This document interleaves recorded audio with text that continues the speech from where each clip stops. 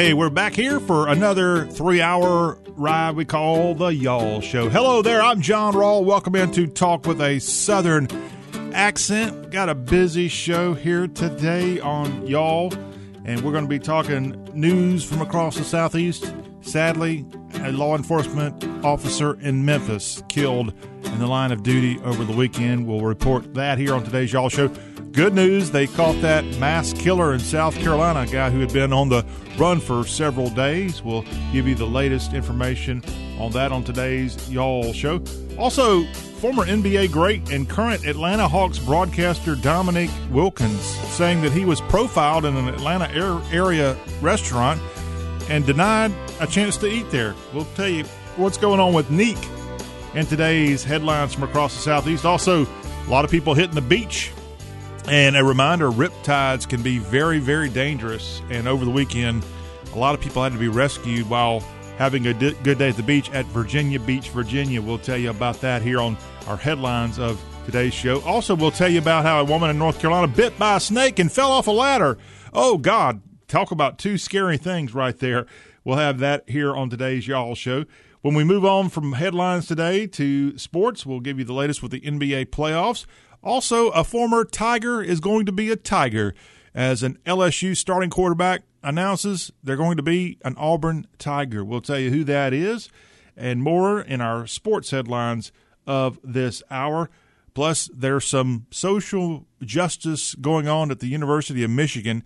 And how does that relate to the South? Well, there's a Southern connection, of course, and that's part of the reason I think that the folks there at the University of Michigan are considering a name change to a building there. And I'll tell you some Michigan Wolverine football history that connects to the South. And all that will be shared with you here in our headlines this hour. Also, we've got hashtag Hullabaloo here in this first hour of Y'all, and an update on some Southern politics as we have a new candidate for governor in the state of Maryland. We'll pass along that. Also, some state news of officiating bodies in various states making some headways with the political news. In fact, one story out of Alabama that has to do with yoga. Yoga, y'all. Yeah, we'll talk about yoga on today's Y'all Show. Namaste. Yes, all that coming up in our Southern Political Report later this hour.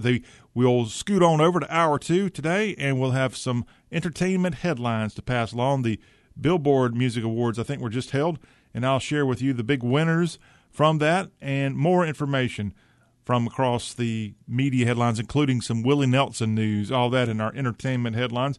Then we'll be joined by our barbecue barrister. This weekend marks the official beginning of grilling season as we have Memorial Day weekend, and that carries on throughout the summertime months. Of course, July 4th might be the epicenter of grilling in the country, but we'll kind of get a first quarter underway with Memorial Day weekend. Matt Hermans is scheduled to be on, our barrister of Bodacious Barbecue, and we'll find out what's on the grill for this holiday weekend with the barrister. We'll also try to get a little college baseball report from him as he's a big baseball guy. All that from Matt Hermans, plus an update at y'all.com, what's on the pages of the homepage of the South. That'll be in Hour 2 of today's Y'all Show. Then when we get to Hour 3, it's going to be so much fun. We'll have a look at sports headlines from across the region, plus the best state park in every U.S. state. Travel and Leisure has just come out with that, and we'll go through the list of the 16 southern states and tell you, again, the best state park in every state according to Travel and Leisure. All that right here on Y'all Talk with a Southern Accent. If you want to join the program, it's so easy. It's 803-816-1170. We have folks standing by to take your calls or text, and we'll pass along whatever you've got on your mind. And maybe you've got a recommendation for the best state park in your state. If you want to share that with us and maybe override what Travel and Leisure came out with, hey, we're all ears here.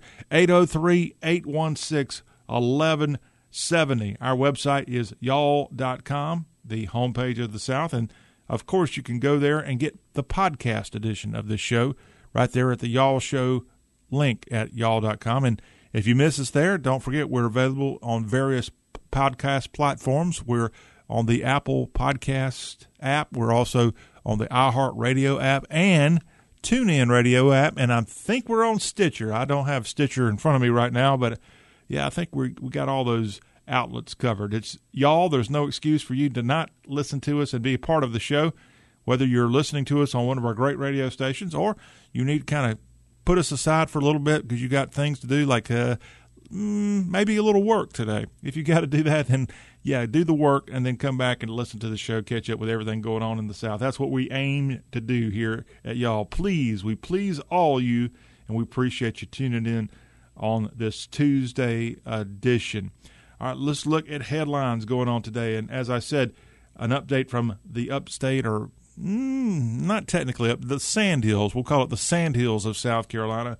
In Chester County, South Carolina, after a week-long manhunt for a suspect wanted in the killings of 4 people, that manhunt ended without another shot fired Monday as hundreds of officers surrounded this person on the lam in South Carolina. Neither Tyler Terry nor more than 300 officers searching for him were hurt during his arrest.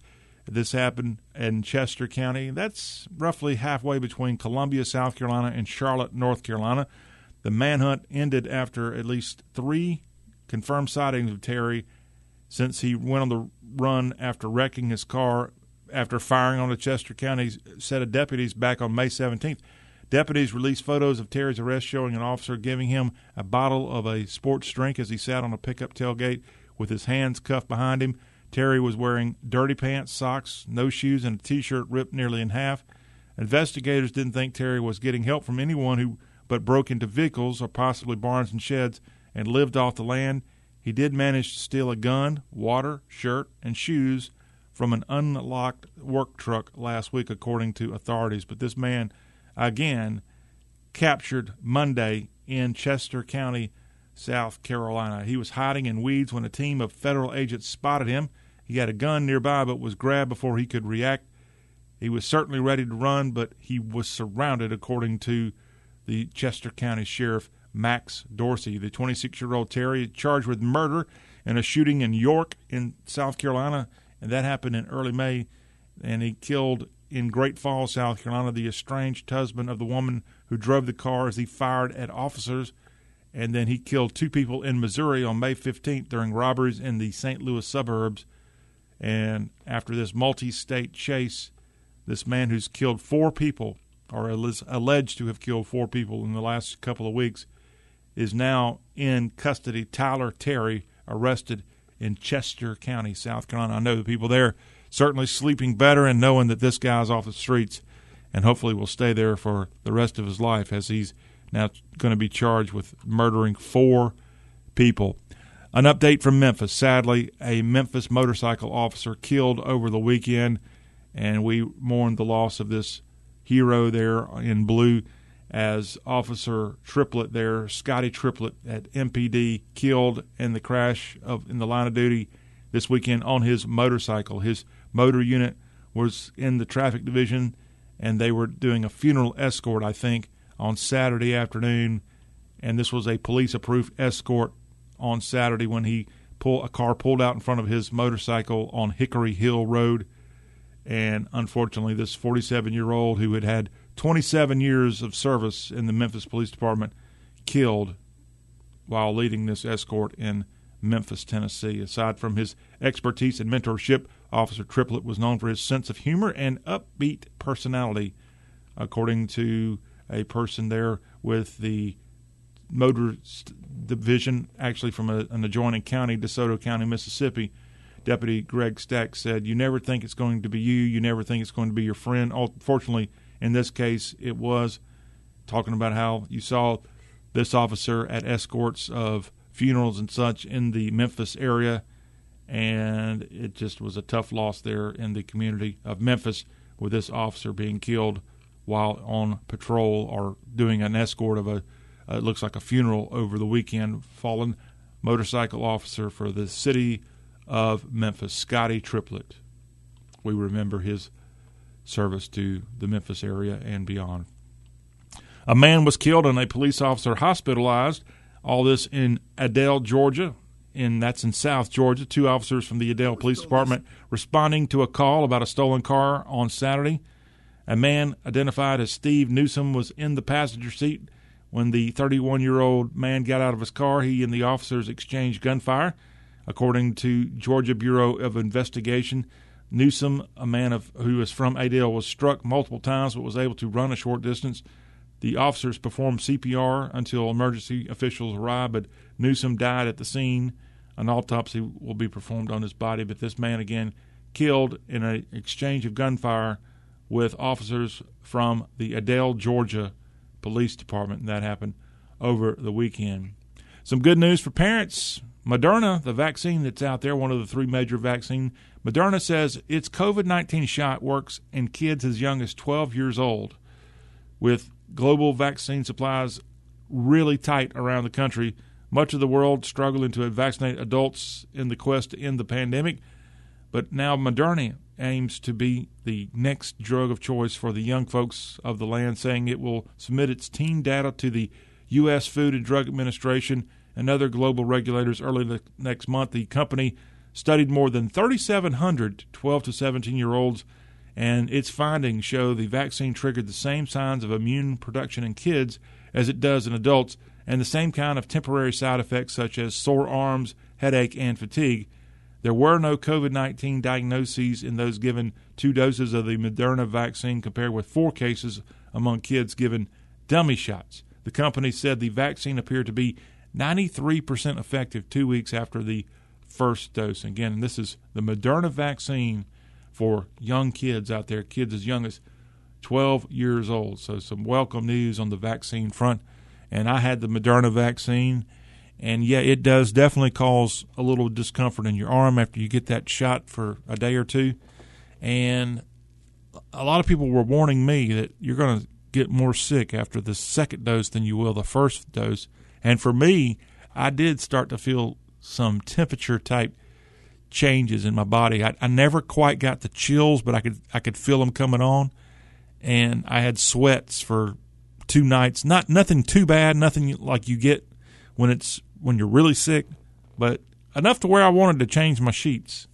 So yeah, that's one of the things that happens to me, at least, when I get a temperature. I'm sure most of us are.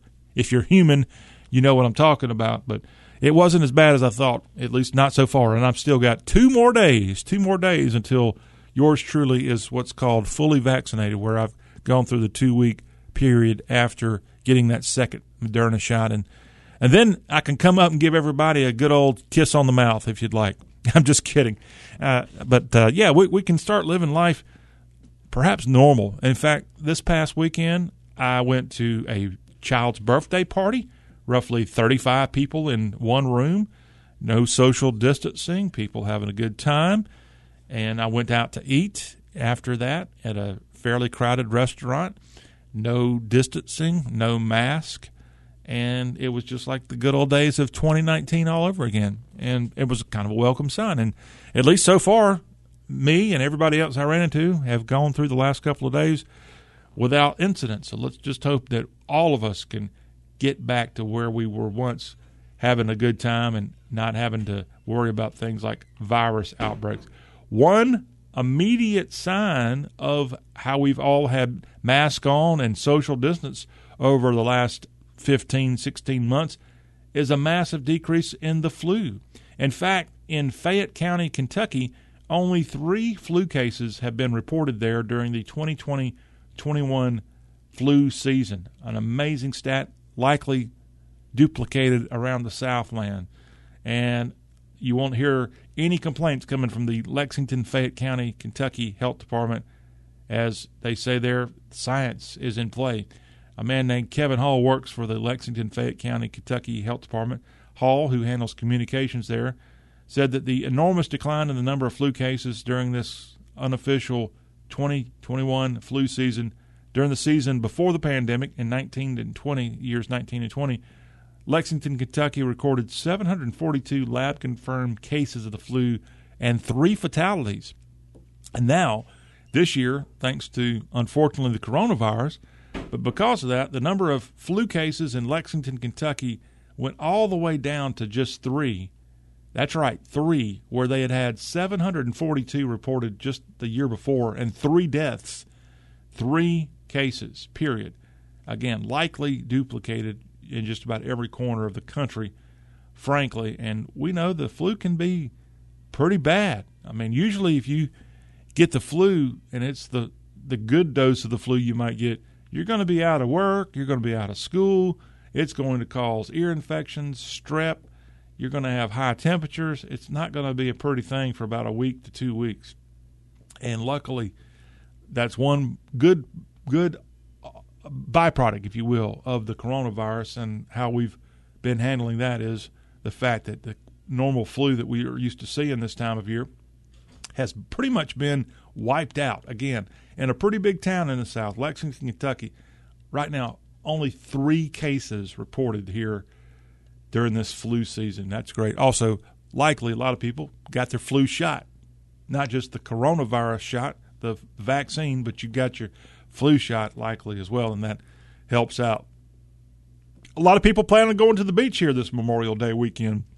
A lot of people have their beach plans. They weren't able to go out and do something last summer and get the kiddies and get in the car and go on the nice long trip to the beach of your choice. Well, this year, beaches are going to be full all across the Southeast, from Ocean City in Maryland down along the Atlantic coast past Myrtle Beach all the way to Jekyll Island and all of the Florida beaches on the Atlantic side, then working its way around the Gulf side of Florida, Clearwater, and more. And then, of course, the Panhandle with Panama City and 30A, Destin, going to Orange Beach, Gulf Shores, Dolphin Island. Some of you might be brave enough to go out to Ship Island in Mississippi and get that boat ride out there. You might be able to even go to the one beach Louisiana has, or certainly Galveston in Texas or South Padre. All of our southern beaches are going to be booming for the next couple of months, and that's a great thing. That's an awesome thing. But let me remind you, since it's been a little while since some of you might have gone out in the surf, watch out for riptides. In fact, lifeguards in Virginia Beach, Virginia this past weekend had to rescue dozens of people from rip currents going on there at Virginia Beach. More than 75 people pulled from the water. On Sunday alone, the chief of the Virginia Beach Life Saving Service, Tom Gill, said it was an unusually busy weekend for May, and actually 260 people were pulled throughout all of last summer. Remember, a lot of people didn't go to the beach, but 260 in the entire summer of 2020, and then this just past one day in Virginia Beach, you had 75 people pulled from the water. Now, a storm over the Atlantic prompted a high-risk warning for rip currents along the Virginia-North Carolina coast. Red flags popping up along many Hampton Roads beaches, and this man, Gill, urging people to talk to lifeguards if they see a red flag on the beach. But you got to be careful. One of the things I need to do here on the Y'all Show is tell you what you need to do if you're caught up in a rip current along, especially the Atlantic coast. Those seem to be a little bit more dangerous than the Gulf Coast. But, yeah, just one of the problems we have of going to the beach. And I was explaining this to someone over the weekend. From what I know, and maybe we need to have a lifeguard on here to tell us what you need to do if you get caught up in a rip current. I think you swim parallel to the shoreline, I think is how you get out of those things. We'll need to tell you because, look, you don't have to be in a whole lot of water for those things to affect you, and they can kill you. We've seen famous people in Hollywood die out in the Pacific because of rip currents. So very, very good information to pass along. Good news from Virginia Beach that with 75 people being pulled from the water on this one day alone, no drownings. Thank goodness. Thank goodness. We need no drownings. We just need to be aware of what to do if a rip current comes your way. How about to Florida and a Casey Anthony update? A woman spills drink on this woman who was accused of killing her youngster and the big trial that ensued some 15 years ago now, I think 10, 15 years ago. Woman spills a drink on Casey Anthony during a heated argument over X at a bar in Florida. Casey Anthony back in the news, and she's the one telling the story. This happened at the O'Shea's Irish Pub in West Palm Beach. The West Palm Police Department called to O'Shea's on Sunday. Anthony said she got into a heated argument at this West Palm Beach bar, leading to drinks being spilled. Police say Anthony told them that she got into a verbal argument with a woman named Thelma Moya. Anthony said she and Moya were arguing about an ex-boyfriend they had been dating at the same time.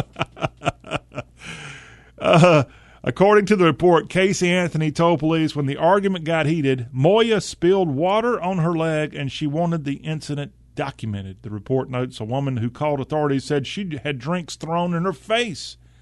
Police say they let Casey Anthony know how to file a restraining order, but that Anthony replied the issue had been ongoing and that she did not want to file at the time. Must be one heck of a guy they had balancing two people. How would you like to be in a relationship with Casey Anthony? And maybe how would you like to be in a relationship with Thelma Moya and the two of them finding out about you? How do you think they're each going to react to knowing about now that they were hanging out with you at the same time, and now if they're throwing drinks at each other, they're likely going to go bananas on you.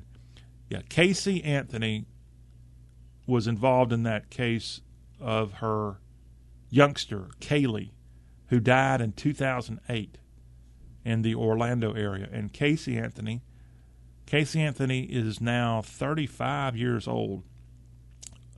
Of course, going to trial for the death of Kaylee, her daughter, who was found dead, remains found in 2008 when that happened, and then the trial ensued, which was a big deal back in July of 2011. The prosecution sought the death penalty against Casey Anthony, and she somehow was not found guilty and has been living her life still in Florida, where she was in jail for a time, and I don't know if she's allowed to leave the state or not, but yeah, that was obviously a massive story 10 years ago. Can you believe that, Casey Anthony? But now Casey Anthony not in the news for allegedly killing her kid, but spilling water and having water spilled on her.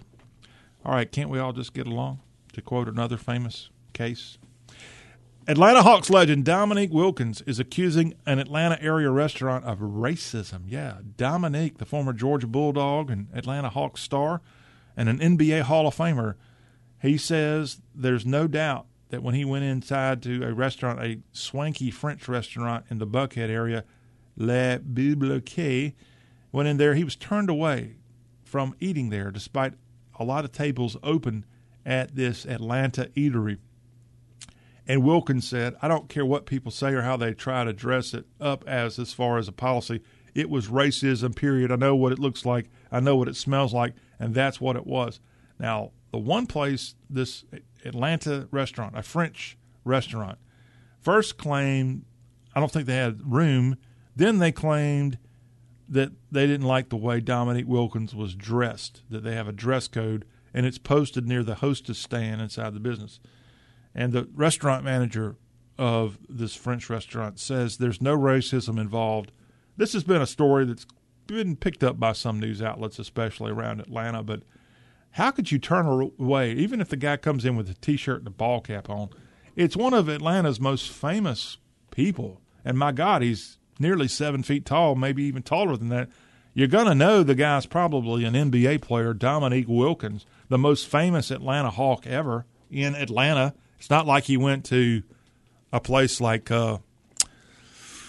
Dahlonega or somewhere where he may not be quite as noticeable, but he went right there in his home area, Atlanta, to Buckhead, for goodness sake. And Le Bibliothèque refused to seat him, and Dominique out now talking about it, and not a very happy camper. He's ready to slam dunk this place if given a chance. Lastly, from Mooresville, North Carolina, a woman there recovering from a fall off a ladder, and she fell off the ladder. Goodness Lord, I feel sorry for this lady, Heatherly Noble. She fell off the ladder because a snake bit her while she was up there on that ladder. She was trimming hedges outside the front door of her Mooresville home, and a non-venomous black racer. See, I know a lot of people think snakes are harmless, but even a black racer can nearly kill you, not from the venom, but from scaring the you-know-what out of you. And sadly for Heatherly, her name's Heatherly Noble. I've never seen that for a first name. Heatherly Noble. She was very noble in trying to recover from this thing, but yeah, a black racer bit her. and she fell off this ladder. She said she didn't realize what caused the pain in her right hand at first, but looked down to see the snake rising up out of the bushes like some sort of demon. Footage from a home security camera shows the snake lunged at Miss Noble, causing her to fall and avoid a second bite. When I stepped off the ladder, unfortunately, I was 4 feet up and stepped back into thin air. She told a local TV station that she has a bruised tailbone, a torn ACL, and a pretty shattered ego. I can imagine that, but luckily she's getting a good laugh now, even though she's got some injuries. But one more thing to worry about, black racers, especially when you're up on ladders and you're trimming and making your yard so pretty. You got to worry about a black racer coming after you, and this was caught on camera. I have not seen the footage of this yet, but, yeah, watch out for them black racers. And it reminds me of a story more than 20 years ago. I had a couple of good old boys living in the neighborhood I was in, and I wasn't from that area, and they just thought I was a city slicker, even though, trust me, I've never really been a city slicker, but these guys were more country than me. I'll give them credit on that one. And one of these guys had a farm, and they'd gone out bush hogging or something. And they decided it'd be the funniest thing when I got home from work, and I didn't have my light on because it was the summertime. So I got home probably around 8 o'clock where there's a little bit of sunlight left. Basically, I was coming home at dusk.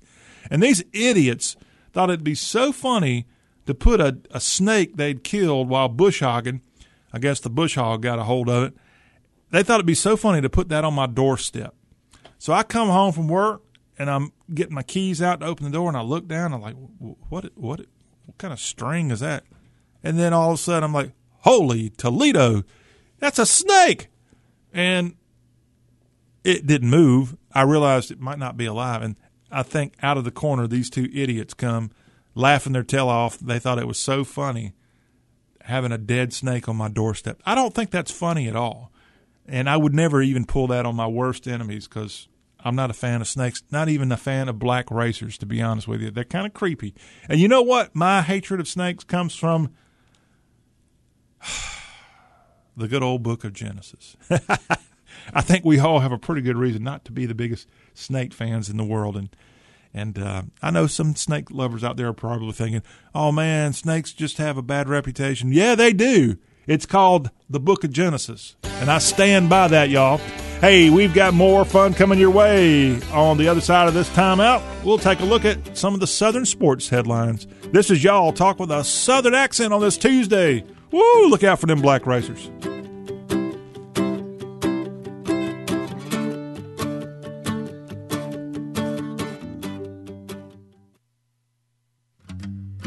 We don't like to go out shopping. We don't care what's on sale. We just want to sit with a bag full of chips, watching the NFL. When you come over at halftime and say, does this dress fit too tight?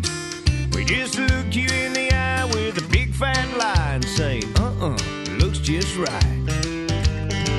Well, that's the truth about men. Yeah, that's the truth about us. We like to hunt and golf on our days off, scratch and spit and cuss.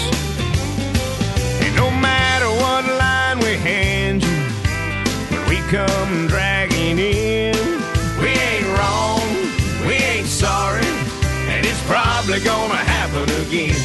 I'm sorry, ladies. There's a lot of truth in that song, The Truth About Men. Yeah, we do like to, as guys, scratch and spit, doing a little cussing too, yeah.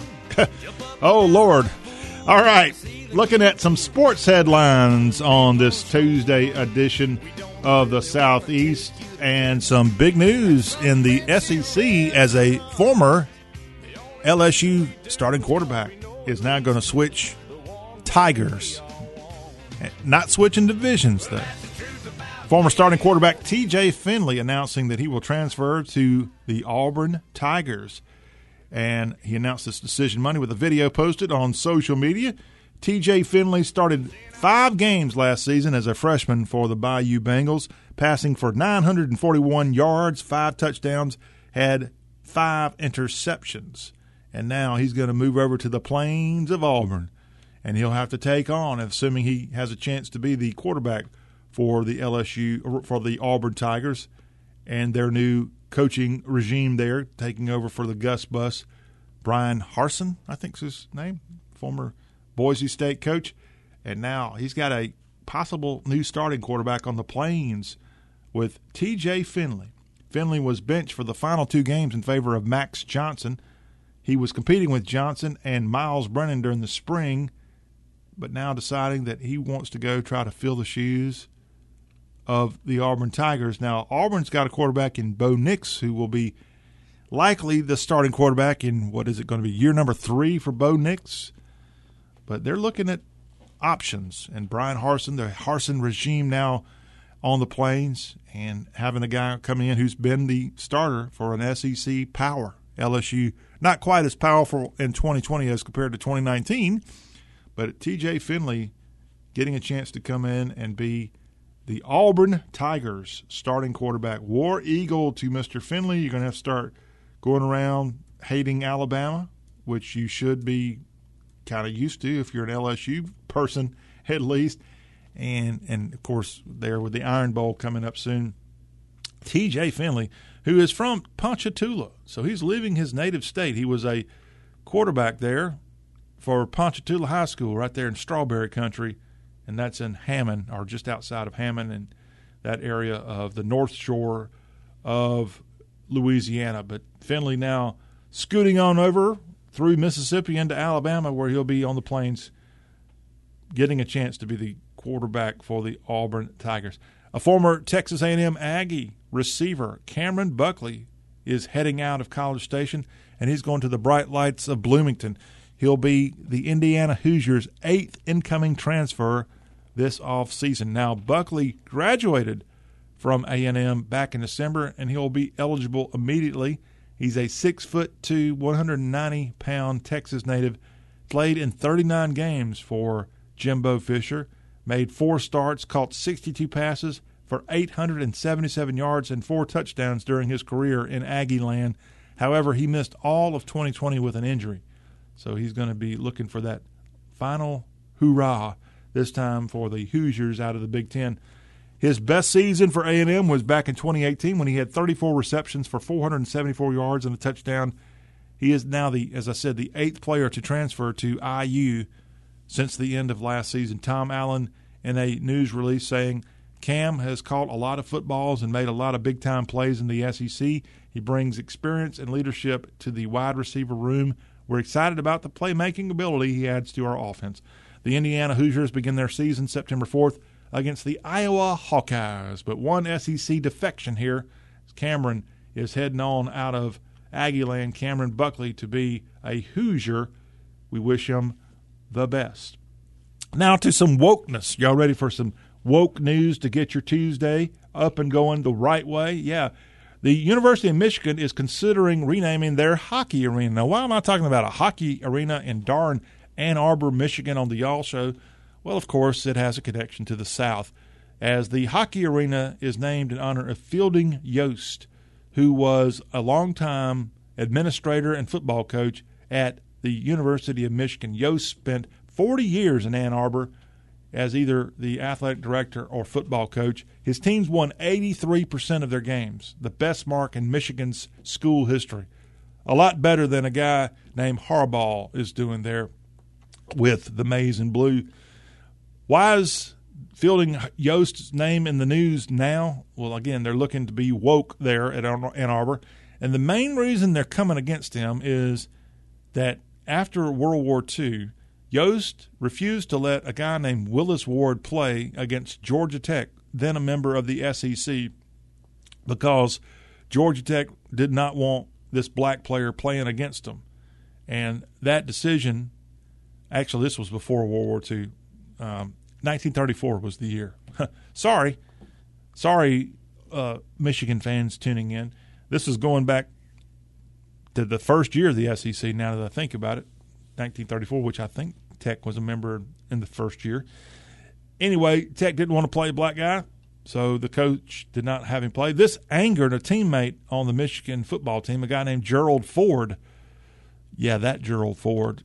And so now, because of that decision, a committee is looking to possibly rename the building there, the ice hockey arena for the Wolverines, that's currently named after Fielding Yost. Now, more on Fielding Yost. He was born in 1871 in West Virginia, Fairview, West Virginia, which just a decade before was actually in the Commonwealth of Virginia. Remember, there was a civil war within what became West Virginia, and essentially the Union went to war against the Confederacy because they didn't want to have secession, but they wanted to have West Virginia break off from Virginia.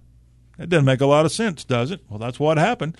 And oddly enough, Fielding Yost's father was a Confederate soldier in the Civil War. This guy grew up in the ashes of the Civil War in the late 19th century, got involved in football playing at West Virginia back in the 1890s, then went on to be a coach. He coached at Nebraska, at Kansas, at Stanford. He even coached the San Jose Spartans in 1900. Then he became the head coach at Michigan and was the head coach at Michigan for most of the first quarter of the 20th century before becoming the athletic director until 1940. He died in 1946. But a guy, again, with a connection to the Southeast, Fielding Yost, and now the University of Michigan, which, by the way, he's the one that came up with the whole Michigan because of his West Virginia drawl. He's the one that referred to UM as Michigan, and now a lot of people call Michigan if you keep up with all that on especially ESPN. I think Chris Fowler is the one that is more responsible for that. Let's talk about some NFL news. Julio Jones, former Alabama stud, wide receiver for the Falcons, he says he's out of there in reference to playing for the Atlanta Falcons in 2021. I think he told his fellow wide receiver of NFL yesteryear, Shannon Sharpe, this. I think that's where this was first announced. And Julio Jones, reacting to Shannon Sharpe on the FS1 show Undisputed. Julio Jones saying Monday that he's going to leave Atlanta during this FS1 Undisputed show with Shannon Sharpe. Now, he's been the subject of trade talks recently. All this comes as general manager Terry Fontenot has taken over for Thomas Dimitroff of the Falcons. A lot of changes, new head coach and more. The 32-year-old wideout requesting a trade from the Falcons at the beginning of the offseason, but the organization there and the ATL trying to protect him and work quietly behind the scenes to keep him. But the Falcons preferring not to trade Julio Jones in the NFC, but would do so for the right price. I think I've been told that the Falcons are looking for a first-round pick in exchange for trading JJ, who is out of Fairhope, Alabama, if my memory is correct, somewhere on the eastern shore, before going on to be a great player for the Crimson Tide. He's wanting to leave Atlanta, so where will he end up? We'll find out. But, yes, some NFL news and notes in the offseason there is I think some of the teams have already had their OTAs and such. An update on the NBA, and the NBA scores from Monday. The Bucks take a 2-0 series lead over the Heat with a 132-98 thumping of Miami on Monday evening. And then in the nightcap, the Denver Nuggets evened up their series with Portland. Nuggets 128, Trailblazers 109 on the hard court on this Tuesday as the playoffs round one continue. You have on this Tuesday the Celtics and Nets. Boston leads that series. This will be game 2 taking place at Barclays in Brooklyn. Lakers and Suns, game 2 from Phoenix Suns Arena. And the Suns have that 1-0 lead over the Lakers. Mavs and Clippers get together at Staples Center as Dallas leads that series 1-0. And that's what's on the NBA hard court here on this Tuesday. We got more good stuff coming your way after the break. Stay tuned. Y'all will continue. We're going to have a brief hashtag hullabaloo before switching over later this hour to talk a little Southern politics. All right here on the show, covering everything Southern and Dixie.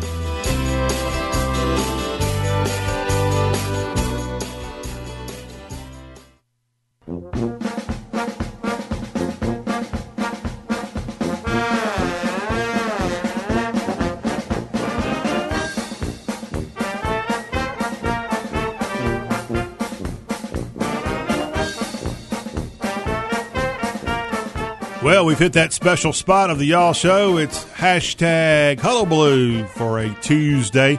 This is our social media spotlight where we go on to y'all.com or our Facebook page for y'all.com. Yeah, that's right. Go there and like us and follow us, y'all.com on Facebook. And we also find stuff on the Twitter sphere and more.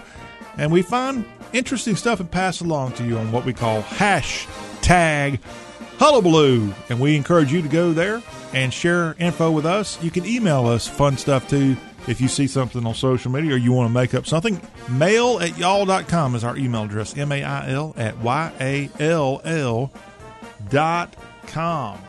And we're going to pick up on a subject we talked about at the end of last week. So I was talking about old photos if you were tuning in last week. Old photos, why do we not have as many old photos of our great-great-grandpappy and grandma, or triple great-grandpappy? I mean, you might have one or two, but do you have all of them? Probably not. And my question was that because it was just too expensive back then to get those kind of photos? Were our relatives of yesteryear cheap? Is that what it was? And we discovered that the cost of taking a photo was not exactly that expensive. Maybe the real hard cost of the photo was not expensive. Perhaps the photographers were ripping people off back in the 19th century like a lot of them do these days. Yeah, that's right. You heard me there, wedding photographers. Yeah, and so perhaps that's why we don't have as many photos of our ancestors as we would like to have. So that got me thinking about money and yesteryear and more. And thanks to countryliving.com, I found this article out on social media. What things cost 100 years ago. Price check on aisle 1921. Are y'all ready to learn about what things cost 100 years ago? According to this article, a half gallon of milk in 1921, that sets you back 33 cents. That'd be about $4.25 in today's world. So that was the price of a little milk back then. Yeah, just 33 cents. I think that's a pretty good bargain when you went down to your local Dollar General in 1921. Just kidding. I don't think those existed back then.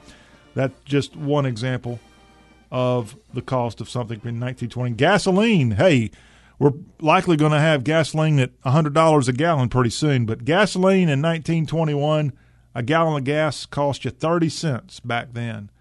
And that's an equivalent of $3.87 per gallon now.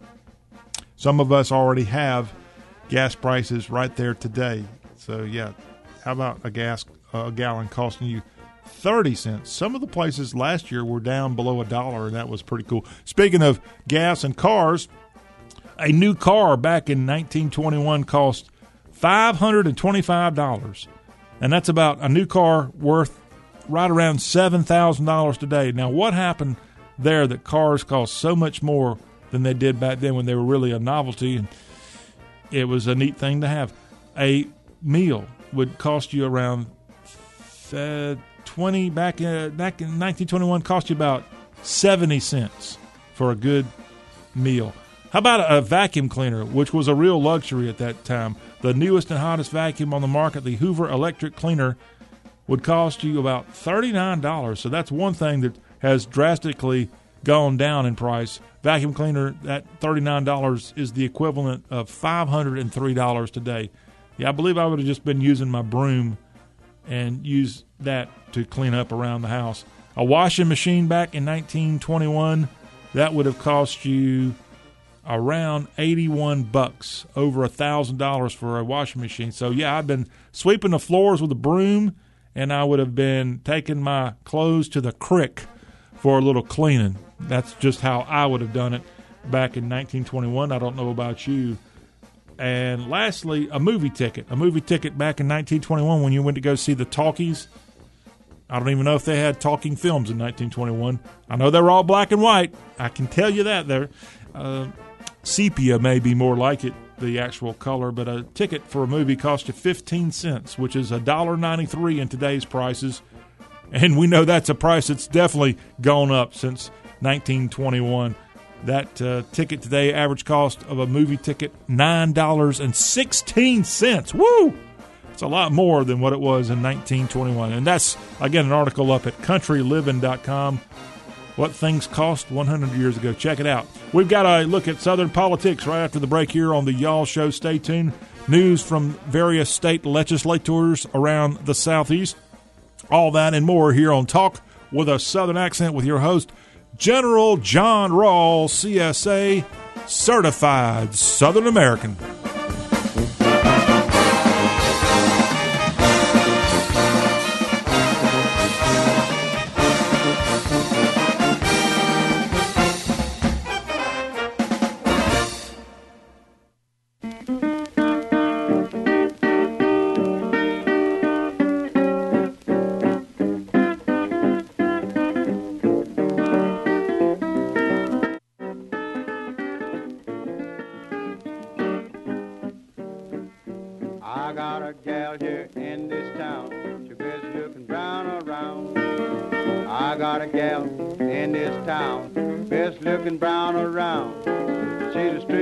You ain't no hand me down.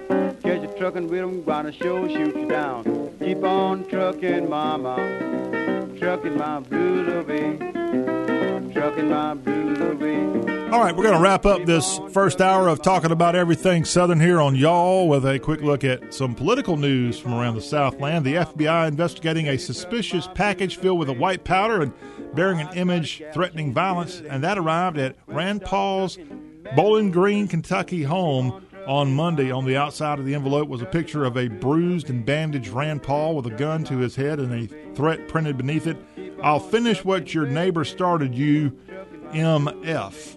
A copy of the image obtained by media outlets. Yes, remember, it was Rand Paul's neighbor there in Bowling Green that they got in a really dangerous scuffle some 2 years ago that Rand Paul ended up being hospitalized and more, and now Rand Paul in the news again for a suspicious package delivered to his Kentucky home with white powder and a violent, profane message on it. To Texas, and Texas is now poised to allow unlicensed carrying of handguns. The legislature in Austin approved the measure, and now it's going to Governor Greg Abbott's desk. And it will become the latest state to make open carry the rule, I guess, the law of the land. The Republican-dominated legislature approving this Monday. And Greg Abbott has said he will sign it despite the objections of law enforcement groups who say it would endanger the public and police. Gun control groups opposing the measure, noting the state's recent history of mass shootings. But Texas already has some of the loosest gun laws in the country and has more than 1.6 million handgun license owners. But again, it looks like Texas is going to allow unlicensed, that's right, I said unlicensed carrying of handguns in the state of Texas here any day now. That will become law. Tennessee is moving to the forefront with anti-transgender laws. Conservative lawmakers introducing a flurry of anti-LGBTQ bills in the Senate and State House in Nashville. No state political leaders have gone further than Tennessee in enacting law targeting transgender people. That, according to the Associated Press. Lawmakers passed and Governor Bill Lee signed 5 new bills into law in Nashville, and those dismiss concerns, and they're consistently dismissing concerns that discriminate against an already vulnerable population. So that is why Tennessee now coming under scrutiny, and you're likely going to try to see more and more organizations to try to protest, boycott the volunteer state because of these anti-transgender laws now being passed in the state of Tennessee. Of course, everything here gets challenged in a court, so just because it might be a law doesn't mean it's actually being enforced, even in the state of Tennessee. How about this story from Montgomery? Alabama is lifting its ban on yoga in public schools, but you can't chant and use namaste as a greeting. That is still forbidden in the heart of Dixie. Yeah, Alabama lifting a 3-decade-old ban on yoga being taught in public schools. And the CDC says yoga can help pupils de-stress and concentrate, but lifting this ban, again, you can't say namaste. That salute is forbidden. The state's education department banned the ancient form of meditation and exercise, some 30 years ago over fears it could spread Hinduism, the religion that yoga emerged from. The bill lifting the ban was introduced by Democratic State Representative Jeremy Gray. It means that K through 12 students in schools in Alabama can now choose to take yoga classes, though local school boards can still choose to maintain the ban. Kay Ivey said, she's the governor, that a number of restrictions on how it was taught should be imposed, as we're going to have a chance to yoga it up in Alabama now if you want to have your kiddie learn that. Just don't say the N-word. Namaste. A former attorney general in Maryland, Douglas Gansler, he's a Democrat. He announced his launch for a bid for governor in Maryland, and he's got a policy of progressivism that he wants to enact, including the fact that he announced on Monday that he says it's time Maryland legalize and tax marijuana. He's a two-term attorney general who served 8 years as Montgomery County's state attorney. He lost the 2014 gubernatorial primary to then Lieutenant Governor Anthony Brown. But again, a guy running for governor in Maryland in 2022, Douglas Gansler, putting his hat in the ring for Maryland's top executive. And lastly, Joe Biden, how his cash paid for Florida GOP's pet education project. What is this all about? The legislature in Tallahassee facing an education budget crisis at the start of the 2021 legislative session back in March, with lawmakers considering slashing K through 12 budgets and increasing tuition at Florida's public university. Florida had a $3 billion budget shortfall, but the Biden administration's $1.9 trillion federal stimulus changed Florida's budget situation and helped the state's biggest name Republicans achieve their personal policy goals. And now, because of the Biden administration's surge of cash, if you will, it will help the Florida GOP's pet education projects in the state of Florida. You can go to Politico.com and get more of how this story and how this measure is changing education across the state of Florida. A lot of places getting a big-time boost of money, as Florida schools have nearly $1.2 billion in elementary and secondary school emergency relief dollars at their disposal now. A lot of money, a lot of money. I'll tell you what, we've got a whole nother hour of talking about the South coming your way here on the Y'all Show, so don't miss out on the fun. Stay where you are. Hour 2, we got the Barrister of Bodacious Barbecue stopping by with a report on Q and college baseball. What a combo. That, plus an update at y'all.com. What is on the homepage of the South? We'll tell you all about it as Talk with a Southern Accent rolls on. Trucking, baby, trucking my blues away, yeah. Keep on trucking.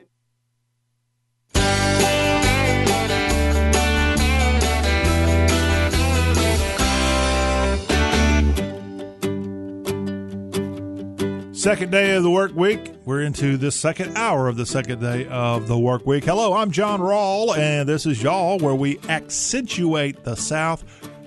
It's Talk with a Southern Accent. I'm John, and glad to have you aboard. We're going to have a great hour here. We got Matt Hermans, the Barrister of Bodacious Barbecue, coming on. We've got a very big day on the calendar on Monday. It is Memorial Day 2021, and it is the day where we not only pay honor to our heroes who've died in the service of our country, it's also unofficially the start of grilling season around the land, and Matt Hermans will be on to give us a good idea of what to do on Memorial Day 2021 in terms of barbecue and cooking up good stuff. All that in the next segment of Y'all. Plus, we'll get Mr. Hermans' take on college baseball, as you've got teams suiting up as we speak. The SEC baseball tournament being held starting today in Hoover, Alabama, and then more conference baseball going on throughout the tournaments, at least going on throughout the week. And we'll get Matt's take on that right here on the Y'all Show, all here in hour number 2. 803-816-1170 is how you can catch up with us here at Y'all. Text that number anytime and share with us your Southern goings-on. Let's look at some entertainment news to get this second hour up and going. And the Billboard Music Awards held. We've got the list of winners. Did your favorite person win? Well, we'll let you know. The top new artist at the Billboard Music Awards, never heard of this person, Pop Smoke. Pop Smoke beat out country music's Gabby Barrett, also beat out Jack Harlow and Rod Wave as the top new artist. The top artist is The Weeknd, which is a misspelling. It's Weeknd. Hey, Weeknd is I'll call it. And The Weeknd topped Drake, Juice, WRLD, whoever the heck that is, and they also outlasted Pop Smoke. Old Pop Smoke doing pretty good in Billboard world. Also beat out someone named Taylor Swift for the top artist at the Billboard Music Awards of 2021, which were held Sunday. The Weeknd led with wins in 10 categories, by the way, including top artist. And I'll tell you if they won top male artist here in a second. More awards from the Billboard Music Awards. Top female artist. Hey, Taylor Swift, the Commonwealth of Pennsylvania's own. She won top female artist over Billie Eilish, Ariana Grande, Dua Lipa, and Megan Thee Stallion. Top female goes to Taylor Swift, the Hendersonville native, via Pennsylvania. Top duo or group. I need to start learning some of these non-country people. BTS wins top duo or group at the Billboard Music Awards, beating a band I think I've heard of, AC/DC. Also beat out AJR, whoever the heck that is. Beat out Maroon 5 and Dan plus Shay, also known as Dan and Shay. Beat them out for the top duo and group award. Your Billboard Top 200 artist. The nominees are Drake, Juice WRLD, Pop Smoke, Post Malone, and Taylor Swift. That award went to Taylor Swift. The Hot 100 artist is The Weeknd. Your top streaming song artist goes to a Canadian, Drake, getting that one, beating out DaBaby, Little Baby, Pop Smoke, and The Weeknd. Your top song sales artist, BTS, beat out Justin Bieber in that category. Also beat out country music's outcast right now, Morgan Wallen. I was actually surprised to see he was even nominated the way things have gone for him lately. Top radio songs artist, The Weeknd won that one. Top social artist, this is fan voted, BTS. I'm going to have to Google BTS here and tell you who that is. Top R&B artist was The Weeknd. Why in the world would they have R&B as a category when they don't have any other specific to format type option? They don't have a country, they don't have a rock, they don't have a bluegrass, but they got R&B. Why is that the case? Top R&B artist, The Weeknd, wins that. So I told you I was going to look up BTS, not BLT, BTS, not BTE, which is Better Than Ezra. I remember that band. This BTS is a boy band. Perhaps I know now why I haven't heard of them too much. They're from South Korea. The Bangtan Boys. South Korean boy band. I apologize, y'all. I haven't been keeping up with my South Korean boy bands of late. BTS, 7-member South Korean boy band that formed in 2010 and debuted in 2013 with Big Hit Entertainment. Let's see what I can tell you in terms of their music, what they've been doing on the charts, because they must be beloved. They've had a lot of success and 8 years of being on the charts. BTS. Discography, here we go. Singles. What do we know about BTS on the charts? In America, at least. They have No More Dream. That came out back in 2013. Sold 45,000 here in America from the album Too Cool for School. I missed that one somehow. And here of late, BTS continues to do extremely well. Their songs of late here in this country include worldwide, which includes the United States, a whole bunch of number ones. And give them credit. Film Out, that's been out this year. That sold a lot. They also have really hit it big with Dynamite. Dynamite out around the world from this South Korean boy band. We need a good couple of new boy bands to give these guys. And they don't have any gals. It's a boy band. Ooh, they're not diverse. They better change that there in South Korea. We have a new American Idol winner. And this winner comes to us from California, as Chase Beckham is your new season 19 winner of American Idol. And he beat out Grace Kinsler and Willie Spence. Those were the final three contestants on Sunday's Nail Biter.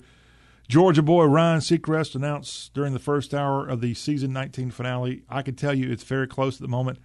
You can't assume your favorite is safe. Ultimately, Beckham wins, and his career now taking off big time. This California kid. Judges there, Katy Perry, Alabama's own Lionel Richie, Georgia's own Luke Bryan there for the American Idol 19th season. That's been on way too long, in my opinion. It's time for some of these shows like that to go away. And imagine in 20 years what these shows have done from a delivering artist standpoint. Frankly, most of our major artists now come from the award shows, these reality shows, competitions. Miranda Lambert got her start there. Carrie Underwood, of course. I'm mostly talking about country people, but lots and lots and lots of people have come through that. Although I shouldn't be too critical. One of my favorite bands in country music got their start, got their fame on a reality competition show. That would be Sawyer Brown, as they were on the old Ed McMahon hosted Star Search back in the mid-'80s. Yeah, so there you have some information about that. Let's tell you about Willie Nelson. Willie Nelson's Outlaw Music Festival tour is going to return. How about the 88-year-old Texan who lives most of his time in Hawaii these days? He'll be on the road again, and he's going to have some great friends joining him. Willie announced Monday that he's going to revive his popular Outlaw Music Festival tour, and it starts in the capital of Texas, Austin, August 22nd. It'll have 14 dates, ending up in Wheatland, California, October 24th. Willie Nelson will be joined by Chris Stapleton, Sturgill Simpson, the Avett Brothers, Nathaniel Rateliff, and the Night Sweats, Government Mule, Lucinda Williams, Ryan Bingham, Margot Price, Yola, Ida Mae, and Kathleen Edwards, all on the Outlaw Music Festival tour with Willie as the headliner. It launched originally back in 2016 in Joe Biden's hometown of Scranton, and it sells out big time. The Willie Nelson Outlaw Festival. And if I had the list of all the dates, I'd tell you, I don't see. Okay, pre-sale tickets for the festival dates starting May 25th. That is today, 10 a.m. Let's find out if we can click this where the heck these festivals, where all they're going to be. Because y'all want to know, right? Don't you want to know where Willie, doesn't he look great on that new FedEx commercial, by the way? I think so. All right, let's see here. Austin, Texas, August 22nd. He'll be in the great town of Guilford, New Hampshire, September 10th. Philadelphia at the Mann Center on September 11th. New York, Saratoga, to be specific, September 12th. Virginia Beach, Virginia on September 17th. He'll be in Raleigh, North Carolina at the Coastal Credit Union Music Park on September 18th. He'll be in Charlotte on the 19th at PNC Music Pavilion. That's where this Outlaw Festival tour with all these artists will be. In the ATL at Ameris Bank Amphitheater on Wednesday, September 22nd. I think a lot of people will be taking off Wednesday and Thursday there in Atlanta for that. On Friday, September 24th in Columbia, Maryland at the Meriwether Post Pavilion. October 15th in Phoenix. October 16th, Irvine, California at the 5 Point Amphitheater. San Diego. Ben, you can go see them here. Cal Coast Credit Union Amphitheater, October 17th. Mountain View, California, October 23rd. And lastly, as I told you, Wheatland is the last stop of this October 24th there in Wheatland at Toyota Amphitheater. It's the Willie Nelson Outlaw Music Festival Tour with several dates there scheduled, 14 dates, starting in Austin, ending in California. Some Garth Brooks news. Garth is earning the Kennedy Center honor, and he'll be honored alongside Dick Van Dyke, Debbie Allen, Joan Baez, and Midori. He'll be among the 43rd class of Kennedy Center honorees. Congratulations to Garth. The Kennedy Center honors awarded each year to those in various performing arts fields for their lifetime of contributions to American culture. And he, a very deserving honor for this superstar of not just country music, but the Yukon, Oklahoma native, known throughout the world for his music and his just golly gee GB style, Garth Brooks. Yeah. And I see a picture he put out on social media of his wife, Tricia, sticking the rainbow-colored Kennedy Center honor ribbon around his neck. So I guess they've already partially presented this to him. And Garth Brooks getting that honor. I remember a couple of years ago, Merle Haggard got a similar honor, and that was during the Obama years. It was pretty funny to see Barack Obama singing along to Merle Haggard. And frankly, I don't think he knew most of the words if you go back and check that video out. But Garth Brooks, your latest Kennedy Center honoree. When the Y'all Show is returning after this break, we'll bring on the barrister of Bodacious Barbecue, Matt Hermans. It's Talk with a Southern Accent. Don't miss out on the fun. Oh, get those hunger pains ready. Woo, it's going to be tough with Matt talking Q and Memorial Day weekend.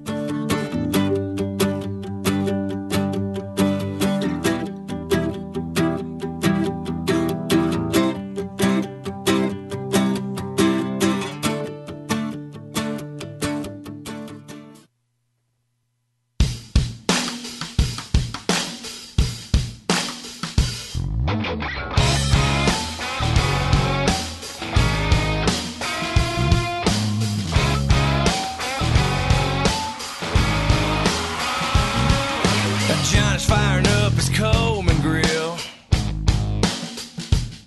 We got 24 tall boys on the chill. Yeah, 14 of them's mine. A little Marshall Tucker on the radio. You know, it's just to catch a little groove before the show. We ain't playing nothing slow at the parking lot party. A tailgate buzz just a sipping on suds. Ain't never too early to light one up, fill up your cup. Cause there ain't no party like the pre-party. And after the party's the after party at the parking lot party. Woo! A lot of us going to get a party on this weekend. I know it is an important weekend to remember those who have lost their lives in service to the country and our great American heroes. But we also use this holiday weekend that's upon us to have a good meal or two or three.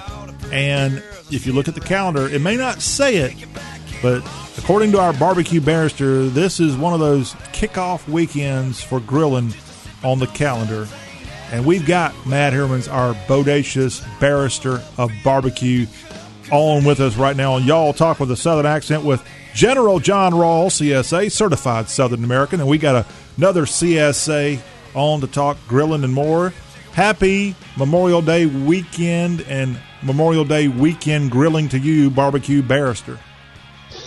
Well, I'm saluting you, General, first of all, and you can't see me, but I am. So, yeah, how are you? It is that time of year, to say the least. So, yeah, I'm ready to roll.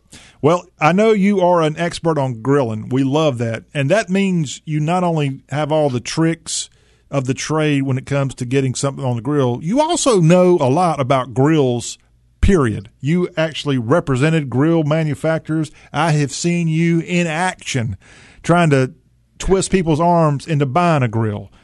I've been impressed by that. I did do that for a period of time in a past life, and wasn't a very good arm twister. So I just like to feed people. So I figured that was my best advertisement. You know, is just feed them and go from there. One thing I think you used to do, I never saw it. I guess you made me come to the ones that were not quite as sexy, but didn't you sometimes cook stuff on the grill and give it away, samples? Absolutely. Yeah. Okay. I was one of the people you see occasionally if you're at your local hardware store on a Saturday or a Sunday maybe, and you see somebody out there cooking and giving away samples and talking about grills and smokers. Yeah, I did that for a period of time. That's what I thought before moving over to your big role now of barrister of Bodacious Barbecue. That's right. An article out courtesy of your good friends at NBC News. I know you tune in every day for that coverage, but they've got an article out that I wanted to ask you about. Memorial Day sales on grills and smokers. Is it a common thing that manufacturers and your hardware stores put grills on sale this week? Oh yeah, this is one of those weekends, that people are just, in the South, we've been grilling for a while. I mean, it's the end of May at this point, so it's been grilling season since since March, since maybe February for some people, but for the country. And maybe up in the northern portions, maybe in your Appalachian areas, and maybe your Kentucky or so, you're just starting to get into that time where you got to get outside. The sun's out, it's getting warm, and you got to get going. And this is kind of the way it is throughout the country at this point. So yeah, this is a huge weekend for sales, a huge weekend to try to get a deal. There's all kinds of different things going on. This is a big weekend for sure. Well, I'll give them the credit. According to NBC, here are some of the deals on sale this week. It looks like nationwide. Check out your local option to make sure this is indeed in play. But according to this article, again, Memorial Day sales on grills and smokers, some of your Memorial Day 2021 grill sales, Ace Hardware, discounts on electric grills, charcoal cookers, and more. What's the difference between what they call a charcoal cooker and an electric grill? I know that sounds pretty dumb to ask you that, but that's why we have you on here. Is there a big difference? Huge difference. Charcoal. Well, the word charcoal cooker is pretty. I don't say vague, but it's all encompassing, right? You could have a charcoal type water smoker. You could have a charcoal direct feed, quasi smoker, quasi grill. You could have a charcoal grill. So anything burning charcoal, I guess they would call it a charcoal cooker. But essentially the gist of it is that you're using charcoal to provide your heat source, period. And that's what you use to cook with, whether indirectly or directly. And then, of course, an electric grill, that's just something that has an electric heating element. Think about this may be, I don't know how they do this anymore, but if you think about when you were younger, the electric range stovetop that your mom or your grandmother had in the kitchen that turns bright red when you turn it on. That's essentially an electric grill. It's a heating element that you plug in, and it gets hot that way, and then you put meat on it and cook it directly on the grill. So totally different in every way, shape, or form. All right. Again, that is a good option there. Now, Matt, I want to ask you about this particular outlet. I've never heard of it. I have heard of Ashley Madison, but I've not heard of AJ Madison. I haven't heard of either one, John. Oh, yeah, sure you haven't. Put me on record. Sure. AJ Madison must be some kind of outlet available in some places around the country, not for bad stuff, but for good stuff. And they have discounts on freestanding and built-in grills this week. So what is a built-in grill? Yeah, so a built-in grill, so this would be the difference. We talk about a freestanding grill. That's something, I mean, that's 90% of what we're talking about. You go, you see the grill, it's got your little storage area underneath, it's got the propane tank on the side, it's got your grilling area, it's got the place where you have the valves to control the heat, and it's got the lid. It's a freestanding grill. It's on wheels usually. Or if you got a charcoal cooker, some of them are a little bit more simple. You just have a stand, and then you have your kettle on top with the charcoal. That's a freestanding grill. That's what we think of. When you talk about a built-in, this is something that it is made for like an outdoor kitchen. People call it an outdoor kitchen or a built-in type of area outside, where you essentially have a specifically dedicated space that's been built for the grill. And a lot of times people have a sink out there as well and have plumbing to it. Basically, you have a built-in section of an outdoor kitchen where you just need to put a grill into. Now, of course, you can't just roll up a freestanding grill and shove it in there. You've got to have something that's made specifically for it. So basically what it is the top part of your grill, and then it doesn't have the guts on the bottom. It's set up to where you can hook it into propane lines and things underneath. So it's basically just the guts of a grill that you can sink into one of these outdoor kitchens, and it's usually custom installed by somebody who knows what they're doing. So that's a built-in. It's made for that type of situation. All right. Again, this is available, a discount on freestanding and built-in grills from A.J. Madison. And for giving us such great information, barbecue barrister Matt Hermans, we're going to send you a little gift certificate to Ashley Madison. You put that good use? Yeah. No, I'm gonna probably, what is it called? A regift? Yeah, you're going to regift it back to me, huh? Okay. Right. Let me tell you about this organization, because first I got to give them mad props. They're out of Baton Rouge. Mike Hackley founded BarbecueGuys.com back in 1998. He's an Air Force veteran, and he and his wife, Ladina, helped start this in Baton Rouge. BBQGuys.com is the website, and there at that site they have some very good Memorial Day weekend specials, up to 60% off built-in grills, freestanding grills, there's that word again, and a whole lot more at Barbecue Guys. What do you know about this site? It's pretty cool.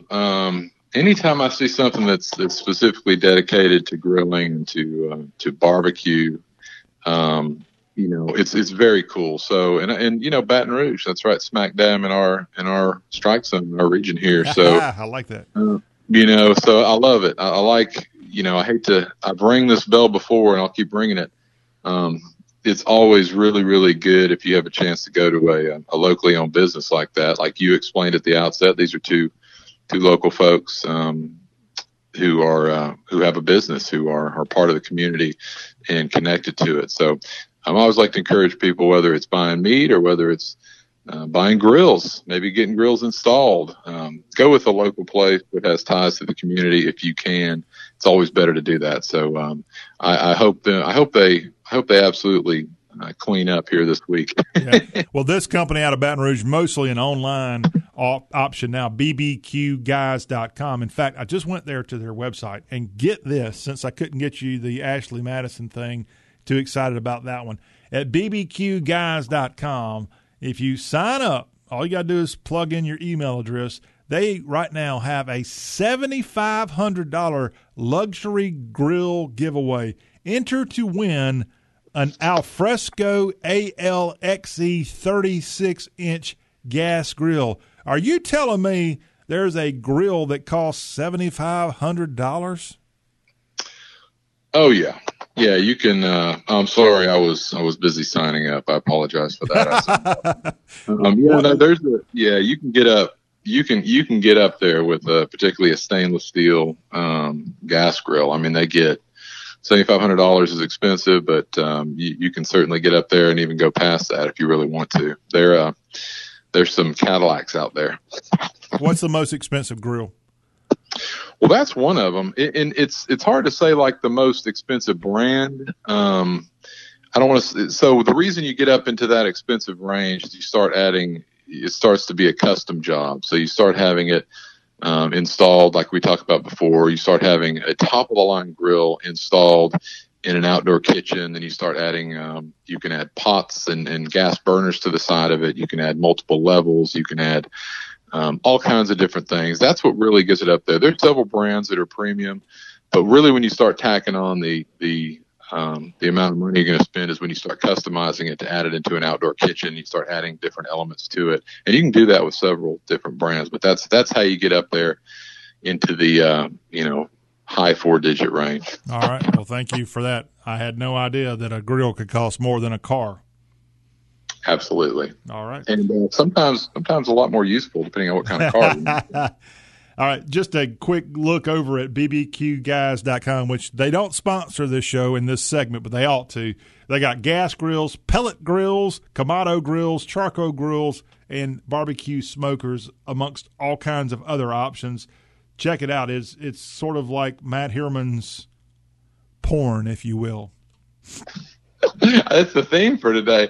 I'm feeling risque, John. I'm feeling risque. I mean, look, I don't think too many people get divorces over grills. Maybe girls, but not grills. But, yeah, check that out, barbecueguys.com. Let's move over to another place that I know you just love, and they've got up to 25% off of grills and grilling accessories going on this week. Bed Bath & Beyond. Yeah, Bed Bath & Beyond is one of these places that has all the gadgets, right? The gadgets that that's what I think of when I think of Bed Bath & Beyond. You see stuff on TV and you see advertisements for things and you think, man, that's kind of cool, or I wonder if that would be worth ordering. Well, Bed Bath & Beyond probably has that gadget. Give me an idea what you're talking about when you say gadget. Give me an example. Yeah, so all the things you see on TV, all the advertised products. I used to be which is tough to confess, but I used to watch infomercials just for entertainment purposes, and so a lot of the things you see, I never actually ordered anything, but sure. I always find them entertaining. But anyway, the point is, if you see something on TV from an infomercial or a little commercial that's looks cool and great, and it says, "Oh, you can only get it on TV. You got to order it right now." Well, Bed Bath & Beyond probably has those products. They pretty much that's one of the things they do is sell all the little the new seen on TV type stuff. So any grilling gadget that you see, and there's a lot of them, you can probably find that at Bed Bath & Beyond. You can actually look at it and instead of ordering it over the phone. So that's pretty cool.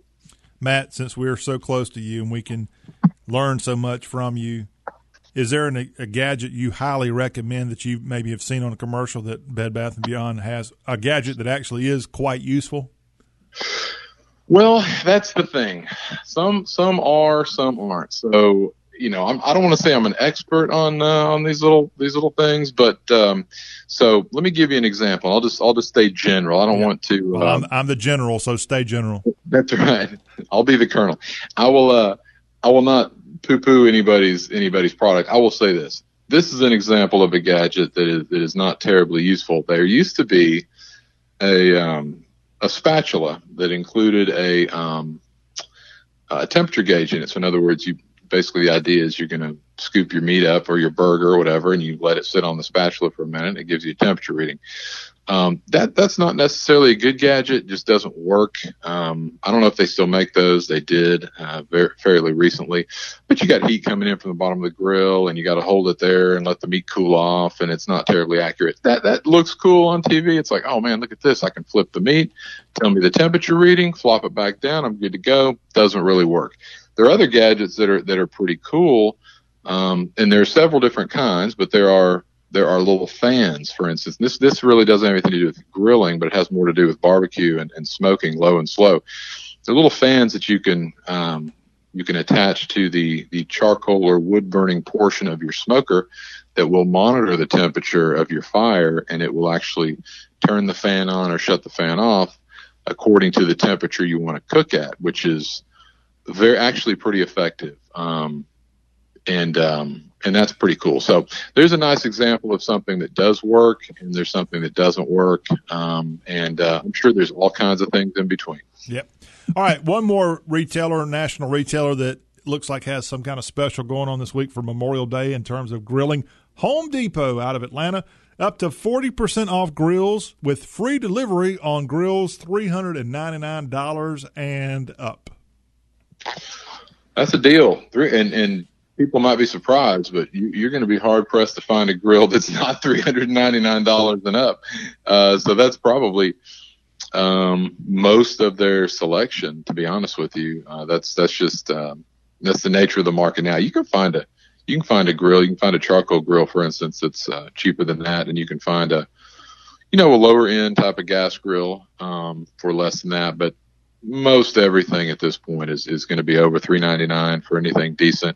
So that's most of their inventory. So it's a heck of a deal. You're going to have a pretty decent selection at most Home Depots as well. You're going to have upper range grills. You can spend up to a couple $1,000s on a grill at Home Depot if you want, or you can go down to $399. But you can have a decent selection, and that free delivery is is kind of a bigger deal than you think, particularly assembly. That's something to keep an eye on. A lot of times you'll buy a grill and they'll say, all right, that sounds great. Let me load you up. And then it's a big box.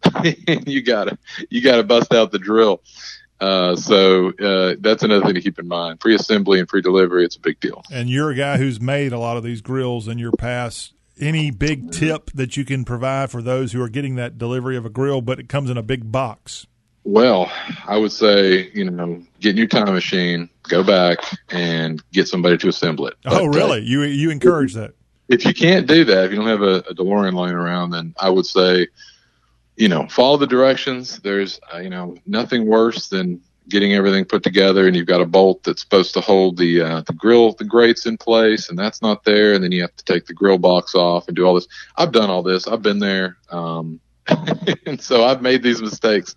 So follow those instructions. Don't over tighten anything, because you can bend some of these. It's very easy, especially with a power drill, to kind of bend or crease or dent some of the elements of your gas grill. And it's never going to look right. But beyond not looking right, if you have a crack or something in the paint or the porcelain on the outside of a grill, then you're inviting the rust monster in. So I would say follow the directions and be very careful not to slam bolts in and over tighten, because you can really mess something up. If I had you on the clock and you had one of these brand new grills in a box, how long would it take you to complete grill? We talking 2021 or we talking 2007? 2007. When you were doing this every day. Yeah, I was fast. I'd say probably 10 minutes. 10 minutes per grill? That's still a long time. That's still a long time for somebody that has. That tells me you hadn't put one together, John. I have never. I'm not a handyman. I'll be honest with you. I'm not even a good griller. That's why we have you on here to help us out. Check this out. The article is up at msn.com, and you can learn again about all the Memorial Day sales on grills around the country. Check out your local retailer. If I told you Home Depot has this, you might want to double check your local Home Depot store to make sure they're in fact honoring what I just told you about and all the other places we said. But it is a good time to get a grill if you don't have one. And with some places offering free delivery, not just to save you some money, a lot of people don't have the space in their car to put a big old grill. So having that free delivery will sure come in handy for a lot of you across the Southeast. We have more with our barbecue barrister. When we come back after this quick timeout, we're going to have him stop by again on the Y'all Show, and we'll have him talk a little college baseball. You got baseball tournaments around college baseball this week, and then the NCAA postseason begins next week. We'll get his quick take on college baseball after this break. It's Matt Hermans, and he's on the Y'all Show.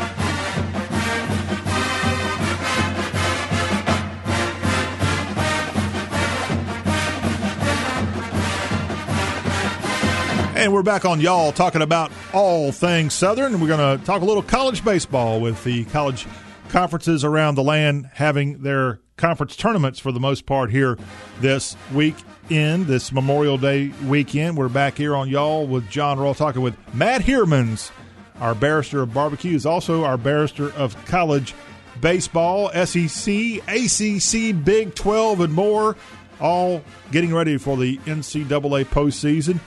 Matt, what do you think about how teams are stacking up, getting ready for what really matters next week in their invitation to the NCAA tournament? I think you're getting close to kind of having a pretty good idea. I think you got a pretty good idea of the 64 teams, but there are a few bubble teams that are trying to get in and who really need to do something here in their conference tournament. A lot of times, you've played a lot of games in college baseball. You have conference winners, people have already won, teams that have already won the conference, and then you just have some absolute shoo-ins that have been great the whole year. But you do have some bubble teams. I think that's what's interesting right now is the bubble teams trying to get into the field is what I find to be interesting, because conference tournaments, the way I look at it, is it's fun. It's a really good time because people they're getting tuned up for the postseason, and honestly, you have the intra-conference rivalries and stuff like that, which is exciting. But the real conference winners are the ones that have shown up and had the best record throughout the course of the year. I think everybody understands that. So, but yeah, bubble teams gotta win. Matt, we've had one big news story out of the SEC this week. I don't think one team punching their ticket to that postseason will be the Texas A&M Aggies. A change there in College Station. Tell us what happened. Yeah, Coach Childress is out. And I've been following this a little bit myself because the coaching situation could affect, maybe my alma mater. Probably not the school where I went to grad school, but there are different scenarios. The alma mater that we just played their fight song there for. Yeah, I recognize that song. Yeah, you should. So that'd be the Red Raiders, y'all. That's right. So it has potentially affected that situation because they've been on the lookout, and there have been several targets. So anyway, Coach Childress has been at A&M for a long time. They have had some success. I do not believe they have a College World Series win. I think they have made the College World Series over his long tenure. Not a lot. But just making it is an accomplishment. There's not going to denigrate that. It's very hard to get to the Conference World Series, and they've done that. They just haven't had any success there. And the trajectory for Coach Childress at A&M has been down. It has been steadily moving downward. The recruiting has been low end of the SEC the last few years. If you watch the recruiting pundits out there for college baseball, and this year was just abysmal, just crushed. And so, Texas A&M does not want to be left behind. You're talking about the SEC West, which is the strongest baseball division in the country, and it's not even close. You've got Arkansas, you've got Mississippi State, you got Ole Miss, you got LSU down this year, but LSU is a perennial power. And then you have Texas A&M sitting there with at the bottom of the barrel. And Texas A&M is one of these schools. They have an enormous amount of resources. They have endless buckets of money to do anything they want. There are a lot of reasons for that, but they have an incredible amount of money. And so they believe that they should be a lot better than they were, and they weren't. So Coach Childress out, and the coaching search has kind of hovered around a couple of other Texas coaches. Jim Schlossnagle at TCU was contacted. That's pretty common knowledge at this point. And he decided to stay in TCU. That's a great program there in Fort Worth. Perennial College World Series contenders there. And then from the word was from people who know A&M baseball that Tim Tadlock at Texas Tech was the number one choice, and there was an offer made to him for a lot of money. But Tim Tadlock is a Texas Tech alum. He's got deep ties to Lubbock, and he actually just signed a lifetime contract with Texas Tech. So wreck 'em. It was one of those things, right? It was one of those things that I think Kirby Hocutt, who's the athletic director there in Lubbock, he's like, I think my guy Tim is loyal, but I can tell you what, let's not find out. So here we go. So and look, he deserves it. The guy has been incredible. You've got a program in Texas Tech that he's taken to the College World Series more often than not. Literally more seasons than not, he has been in the College World Series since he's been there. And this is a team that rarely falls out of the top 10. So if someone deserves a lifetime contract, it's certainly Coach Tadlock. So that's what's developing at this point, and where A&M goes next. There's been rumors maybe they look to Knoxville. There have been rumors that they look in other places, but I think there is some smoke out there as to where they're going to go. So that's a program that I think has some potential. It doesn't have recently a great history, but I think anytime you're in the SEC and you're in Southeast Texas, I think there is potential to do something there for A&M baseball, but it's unknown at this point. And speaking of that baseball operation out of Lubbock, They're sitting right now in the latest D1 baseball poll at number 5, Texas Tech Red Raiders. What an amazing job by Tim Tadlock. As you said, getting that lifetime contract. More coaching news, though, out of the Lone Star State. Rice, which has won a national championship in the last 20 years, they parted ways with head coach Matt Braga after 3 seasons there. How has Rice fallen off of the baseball diamond? Rice is, if people don't know, Rice University is a small private university in central Houston, in the Museum District of Houston. So right in the central area of Houston, actually a kind of a pretty part of town. And Rice has been, I don't want to be too strong, but Rice has been a baseball kind of a royalty or a powerhouse for a very, very long time. Now, when I say Rice baseball, that essentially means Wayne Graham. That's what it means. Wayne Graham began his career in 1992 at Rice as the head coach there for Rice baseball. And he was incredible. Coach Graham, prior to going to Rice, he had gone to 5 junior college championships in Houston at San Jacinto College. He coached 27 different players to All-American status, and in 1995, they began a run of 20 consecutive NCAA tournament appearances, including 7 College World Series appearances, which is unbelievable. You would be hard pressed to find another program in the country that's done that over the last 20 years. It's amazing. Now, since Coach Graham retired, that has not been the case. It has gone kind of head first into the tank, as to say. So they have not been good. They've not made the postseason. They have not made any noise and have not won their conference. So it is a program that has an incredible history with baseball, and it just has not been the same without Coach Graham. And I would say that has a lot to do with the greatness of Coach Wayne Graham. The guy is amazing. And in college baseball, the coaching is important everywhere. But in college baseball, the skipper, the guy who runs the show, recruits the players, creates lineups, works strategy, all kinds of things. It's just an incredible amount of things that a head baseball coach does. And they really are probably the most influential head coach in major college sports. So anyway, that's the story on Rice. Incredible history, not recently, and I think they are ready to do something else. All right. Well, unfortunately, we're having to be forced to do something else. We got to go to a break here on the Y'all Show.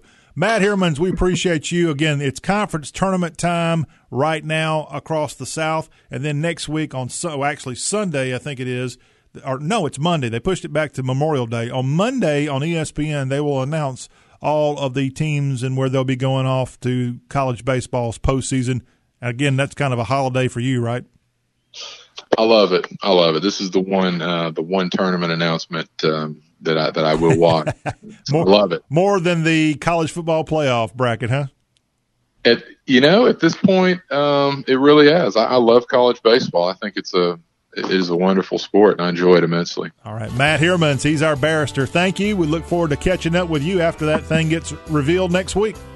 I can't wait. All right. We'll have a quick look at what's on the pages of y'all.com when we come back. This is Talk with a Southern Accent.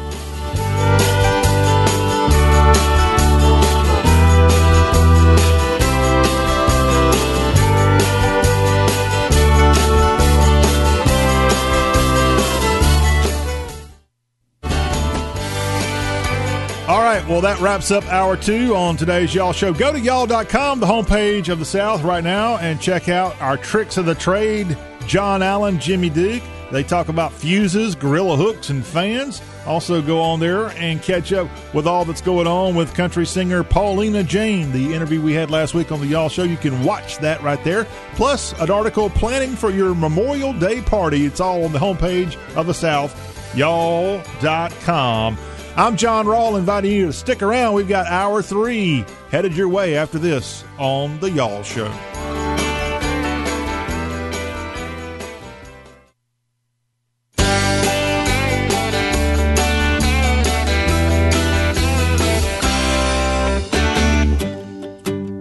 We're back for the culmination of this Tuesday Y'all Show. I'm John Rawl, the general of all things Southern. On this, the show that covers everything Southern, representing 16 states of Dixie, Alabama, Arkansas, Florida, Georgia, Kentucky, Louisiana, Maryland, Missouri, Mississippi, North Carolina, Oklahoma, South Carolina, Tennessee, Texas, Virginia, and West by God, Virginia.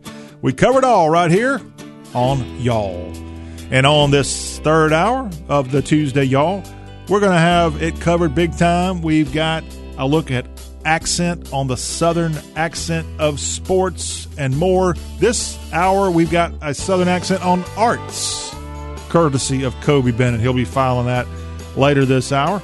Also, the best state park in every U.S. state. Travel and Leisure Magazine has come out with that listing, and I'll walk through the 16 southern states that I just ran through and tell you about the best state park in every state. If you differ or want to throw in your own suggestion of the best state park in your state, we welcome that here. 803-816-1170. Go ahead and fire away right now and let me know what y'all think about your favorite state park. 803-816-1170. Text that my way, and I'll tell you what you think. Just tell me who you are and where you're texting us from when you send that to me.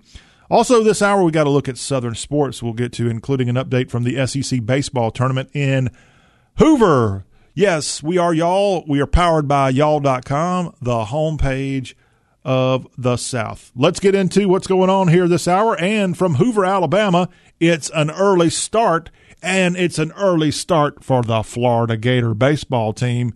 Bottom of the first, the Gators knock one out of the ballpark. They've got a 1-0 lead over the Batcats of the University of Kentucky in this early start in the SEC baseball tournament. Here on this Tuesday, you've got 4 different games taking place in the SEC baseball tournament. Kentucky and Florida is the first game, followed by a 2 Eastern, 1 o'clock Central start between the fan favorite there in Hoover, the Alabama Crimson Tide. They'll be taking on the South Carolina Gamecocks and Coach Kingston. That is, again, today starting at 1 Central Hoover time. The late afternoon game features the Georgia Bulldogs against the LSU Tigers. LSU not used to playing on the first day of the tournament. That's what they're having to do. This was not the best of years for the Tigers, and now they've got Georgia in a 5:30 Eastern, 4:30 Hoover and Baton Rouge time start. The final game on this Tuesday features the Auburn Tigers and the Mississippi Land Sharks. Mississippi comes into this ranked number 12 in the land, but they ended up having to play on this first day because there's just such a competitive western side of the SEC. That game set for a 9 Eastern, 8 Central start. Auburn and Mississippi, the final game on this Tuesday. Now, we've got to brag on the final standings of the regular season in the SEC. Who saw this one coming? Did you realize who won the SEC East in college baseball this year? Congratulations. And I'm going to have to pull this up because we got to brag on this team when we're able to, because this does not happen. This does not happen very much at all. And we have seen quite a turnaround at this place. And this place I'm talking about is this place, Rocky Top.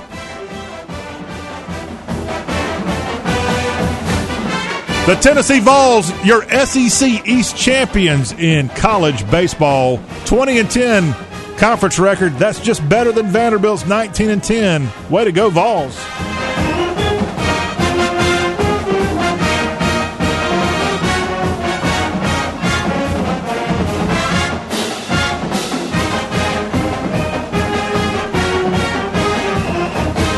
All right, Vanderbilt just missed out at least winning this thing, because I think in the final game they had against Kentucky, they lost that game on Saturday. Therefore, Tennessee gets the SEC East title. I guess they give titles out for college baseball's regular season. Tennessee just getting past in-state foe Vanderbilt for SEC East champions, and they don't have to play on this first day of the SEC tournament. They actually go into this ranked as seeded as the number 2 seed overall. Tennessee, 20-10 is their final mark in conference play. Vanderbilt ended 19-10. I guess they got shortchanged a game. Maybe that's why Vanderbilt ended up one game short of possibly tying up with Tennessee. But, hey, Tennessee, take them if you got them, and the Vols will take it. Florida 17-13 was their mark, and they're having to play on this early first game of Tuesday's SEC tournament. Gamecocks 16-14 was their conference mark. Georgia and Foley Field 13-17 there. They did get a win in their final series against Mississippi this past weekend. Kentucky, the Batcats 12-18, and then Missouri pulled up the rear and missed out on the SEC tournament. Mizzou 8-22 in conference play. Not a good sign there in Como. Now to the SEC West, your number one team in the entire country, the Arkansas Razorbacks. They finished in conference play 22-8, 42-10 overall. Congratulations to Coach Van Horn and the Hogs as they'll enjoy a nice day away from playing on Tuesday and getting ready for their first game on Wednesday. The Mississippi State Bulldogs end up second in the SEC West with a 20-10 mark. Mississippi 18-12. They got their series win at Georgia in the final regular season series. LSU is fourth in the SEC West, 13-17. Alabama ends up being 12-17 in SEC play. Auburn 10-20. And then, as we found out in our earlier conversation with Matt Herman's, Texas A&M 9-21, dead last in the West, and then they fired their coach there in Aggie Land, and there'll be a new regime when 2022's college baseball season arrives. But that's what's going on. SEC baseball tournament this week and other tournaments around college baseball taking place. As I've said, go check them out if you have an opportunity to see these in your respective areas. Hoover, you got the SEC. In Durham, North Carolina, you got your ACC tournament taking place right now. If you go to the Southern Conference, Greenville, South Carolina's Floor Field has that, which is an exact duplicate of Fenway Park in Boston. They even have the big monster, and it's right there in Greenville, South Carolina, home of the Greenville Drive of what used to be the South Atlantic League, and now they completely messed up minor league baseball. The Big 12 is having their 21 baseball championship in Oklahoma City. Big 12 baseball tournament. You can go to Big12Sports.com, learn about how you can get tickets to this from Oklahoma City's Bricktown Ballpark. Check that out, May 25th through the 30th. So they're underway today in the Big 12 with their baseball championship. The OVC, they're back in a familiar place. They're in Jackson at the ballpark of Jackson in Jackson, Tennessee. And I was looking at their bracket. Only 4 teams in the OVC are in their conference tournament. So they're skipping out on the Tuesday and Wednesday play in the Ohio Valley Conference, and they're going right to the Final Four, if you will, for their conference tournament. And those 4 teams in the OVC Baseball Championship at the ballpark at Jackson, Tennessee, include SEMO, Southeast Missouri, and Austin Peay. They have their first game on Thursday. That'll be 2 p.m. Central Time there in Madison County. Check that out, SEMO and the Govs, and the Game 1 of the OVC tournament. Then, in Game 2, this starts at 6, and you can see these games if you're not in Jackson. You can see these on ESPN+, by the way. Murray State and Morehead State, a battle of Kentucky teams. And the number 1 seed, by the way, was SEMO going into the OVC tournament. SEMO takes on number 4 seed Austin Peay. Murray State, the Racers, and Morehead State, the Eagles, getting together as the 2 and 3 seeds. Then on Friday, you got your winners bracket and you got your losers squaring off. So everybody's going to play at least 2 games, and it's going to kind of be like a miniature version, or really it is the exact same version of what we have in these regionals that will be taking place the following weekend across college baseball. So you're going to kind of have that 4-team regional go on, at least in the Ohio Valley Conference, here this week at the ballpark at Jackson when these 4 teams get together. SEMO, Southeast Missouri, the Red Hawk Indians. Then you've got Austin Peay, Murray State, Morehead State. The championship of the OVC is scheduled for Saturday at high noon. And if the winner of a certain game wins that one, the team that hadn't lost a game, if they win that one, then they are the winners. If they lose, then they have to have a Game 7, and that Game 7 will be taking place at 4 p.m. Saturday. Then whoever wins that will be your OVC tournament champion and off to the NCAA tournament. You can get tickets and more. Just check it out there at the OVC for the 2021 Ohio Valley Conference Baseball Tournament, Jackson, Tennessee. That's just one of the conference tournaments that we can kind of simplify because they've only got 4 teams in this particular tournament going on in the OVC. More sports headlines from across the Southeast here on Y'all Talk with a Southern accent. And by the way, you can, if you've got something related to your favorite baseball tournament and more, please let us know here at Y'all, because we want to share that for some of the conferences I might not be telling you about, like the American or Conference USA. We've got a shift from one Tiger to another. TJ Finley, who is from Ponchatoula, Louisiana, that is Tangipahoa Parish on the North Shore, he is leaving LSU, where he was a starting quarterback for a couple of games for the Bayou Bengals in 2020, and now he's announced that he's going to be not an LSU Tiger, but an Auburn Tiger. TJ Finley, he'll be competing with Bo Nix to become the Auburn quarterback of 2021, and Bo Nix, who's been a fan favorite, he's the child of an Auburn legacy, and now he's got some competition with Finley stepping in to challenge the role there in the Brian Harkin era. It's a whole new ball game on the Plains, and so perhaps Finley thinks that with this new coaching staff in place for the SEC West powerhouse program, he'll have a chance to take over the starting role from Bo Nix. But an opportunity nonetheless. He doesn't have to sit out, as he actually has got a great opportunity awaiting. Finley announcing his decision through a video post on social media. He started 5 games in 2020 as a freshman, passing for 941 yards and 5 touchdowns. He did have 5 interceptions for Coach O's Bayou Bengals. Now he'll, as I said, have to compete with Nix for the starting job. Nix has started every game for Auburn his first 2 seasons under Gus Malzahn, but now Brian Harsin is on patrol on the sidelines at Jordan-Hare Stadium. Other people on the Auburn roster for quarterback position include Grant Loy and freshman Demetrius Davis. They are all challenging Bo Nix for the quarterback of the Auburn Plainsmen. But right now, TJ Finley, the Louisiana native, leaving his native state to be an Auburn Tiger. We wish the young man all the best. A former Texas A&M receiver has his degree from TAMU, and now Cameron Buckley is leaving College Station. He's getting on the train there at Aggieland, and he's headed to Indiana, where he'll be a Hoosier, as the coach of the Hoosiers, Tom Allen, announcing in a release that Cam has caught a lot of footballs and made a lot of big-time plays in the SEC. He brings experience and leadership to the wide receivers room. We're excited about the playmaking ability he adds to our offense. The Hoosiers begin their season at Iowa on September 4th, but now Cameron Buckley of Texas A&M of yesteryear, now putting on the crimson and white of the Hoosiers and moving over from the SEC to the Big Ten for his football playing days. He's got that degree already, so congratulations to the 6'2", 190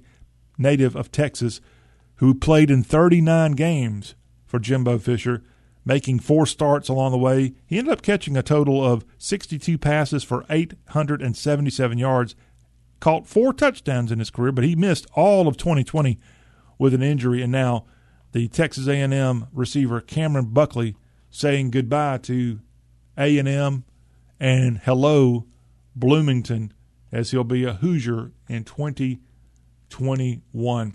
To the NFL, Julio Jones, in an interview with Shannon Sharpe, Coastal Georgia's own, Savannah State's own, doing an interview with Julio Jones, Shannon Sharpe, on Monday.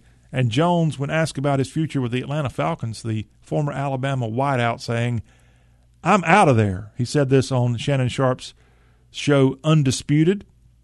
I said this in a telephone interview. Now, Julio Jones has been the subject of trade talks after GM Terry Fontenot said Atlanta would be taking calls about the former All-Pro receiver Julio Jones is now 32 years old, and he has requested a trade from the Falcons at the beginning of the offseason. So more drama here, not from Aaron Rodgers, but this time from an Atlanta Falcon. Julio Jones wants out of Atlanta, and he's damaged goods. The guy's 32 years old, and some people are saying that perhaps Atlanta wants a first-round pick in exchange for trading him. That might be a little bit more of an ask than what other teams are willing to do at this point. As I said, he's 32 years old. He's had problems. Julio Jones has had the injury bug. And he, quite honestly, I don't think he's performed quite as well recently as what you might expect of a all-pro type receiver. He's been outdone at the wide receiver position in the last few years, mostly by a bunch of rookies, people coming in from other SEC schools and doing quite well for teams like the Titans and the Seahawks and other wide receiver positions. I mean, good Lord, even the Buccaneers brought in a guy who was, I would say, more mature than Jones, just from a playing standpoint, got them a Super Bowl championship. NBA update on the scores from Monday and what's on tap for the association here as they are continuing on with the round one games. And we saw some teams on Monday evening up their series and some teams extending their series. It was the Milwaukee Bucks winning Game 2 against the Miami Heat on Monday, and so they now have a 2-0 lead. The Greek Freak looking mighty good here. Is this the year Milwaukee ends up doing well enough to get to the NBA Finals? It looks like they're, especially after their game Saturday against Miami, where they had to go into overtime, but they did find, like you have to do in postseason play, did find enough moxie to get the win. And the Nuggets also winning on Monday, and they are able to advance and at least tie up that series they have there in the Mile High City. And that is a quick look at what's going on across sports here on this Tuesday, y'all. When we come back after the break, we're going to have some fun. Are you a fan of visiting state parks? Well, so many state parks and parks everywhere over the last year have been running on empty. If they're even open, they've been on a limited staff. No, they've had limited staff and really have not had all the amenities you might expect. Well, Travel and Leisure has a new article out, The Best State Park in Every U.S. State. We'll walk through the list of 16 southern states and see if you agree. And if you do, great. If you don't, and if you've got your own suggestion of your favorite state park in your native state, we want to hear from you. 803-816-1170 is how you can get in touch with y'all. More of the show covering everything southern is coming up after the break.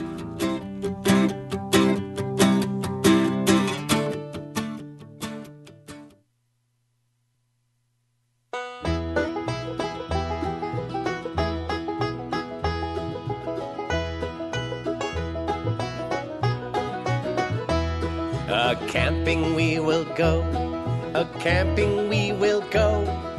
Hi-ho, and off we go, a-camping we will go. Hey, this looks like a great place to set up our camp. First we pitch our tent, first we pitch our tent. Hi-ho, and off we go, first we pitch our tent. Hey, who wants to help me get some wood? I do, me too. Let's all get some wood. Let's all get some wood. Hi-ho, and off we go. Let's all get some wood. Well, now we need an adult to light the fire. I'll take care of that. Thanks, Dad. Let's light the campfire now. Let's light the campfire now. Hi-ho, and off we go. Let's light the campfire now. Yeah, let's all go light a campfire, have a good time. Welcome back at y'all. Oh, it's Memorial Day weekend upon us, and if you haven't planned to get out in the great outdoors, we're going to give you some great ideas now in this segment. We have, courtesy of Travel and Leisure magazine, the best state parks in every U.S. state. A lot of research went into this one, and we're going to walk through the list of 16 southern states and give you great ideas. Maybe if you're not in one of these states and you're not too far from another state's state park, you can go there. There's no to my knowledge, rules that prohibit foreigners, if you will, from other states. If you're wanting to go, let's say, from Kentucky into Tennessee for a state park, I think Tennessee will allow Kentuckians in. I think Texas will allow Oklahomans in, even though they don't like them on that certain Red River rivalry game day. Yeah, for the most part, you can go in and not have any problems. And I think they even might make more money when you come in from another state if you're going to be staying overnight. But thanks to, again, Travel and Leisure with this great article out about how you can go visit state parks and what are the best state parks in every state. Travelandleisure.com is the website. And Evie Carrick has penned this article.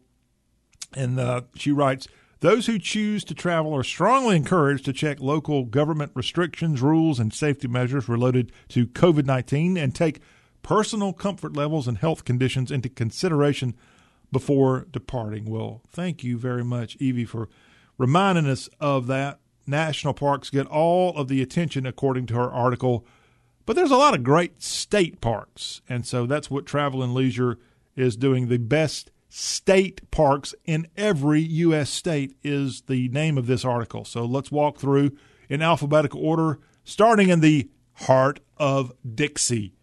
Gulf State Park, right there on the Alabama Gulf Coast.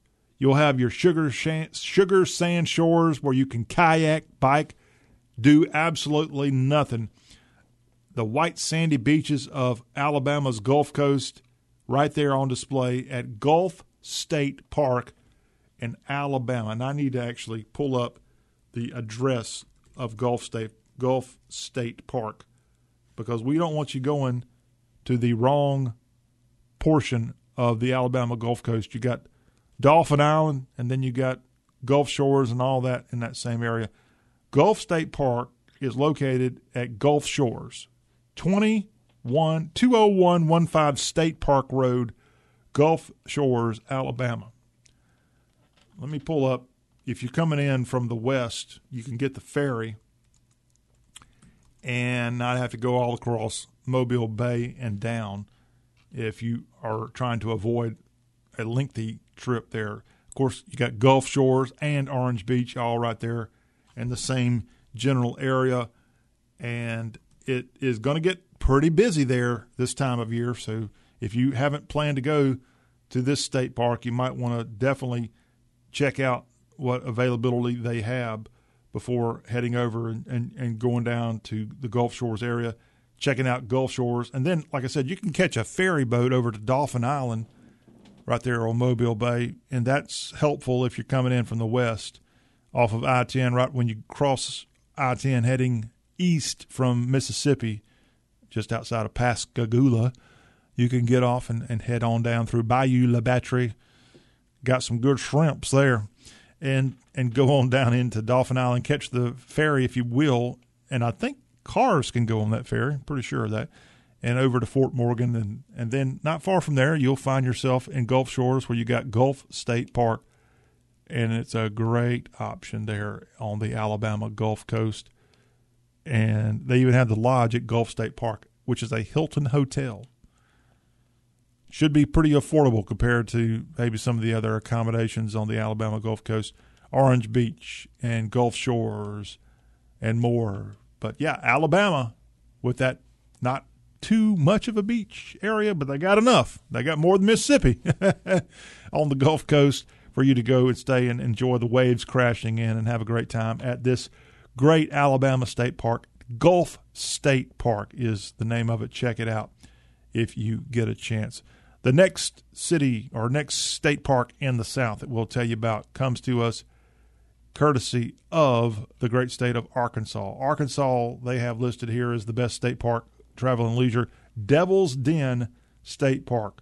Wood and stone structures dot the landscape at Devil's Den State Park. It's got all kinds of surprises according to the article. Got caverns and rock formations. You can hike through the forest there at Devil's Den State Park. You can ride your mountain bike, rent a boat, and fish at Lake Devil. Devil's Den State Park in the natural state. And I will, just like I did for Gulf Shores, because we're all about customer service here at the Y'all Show.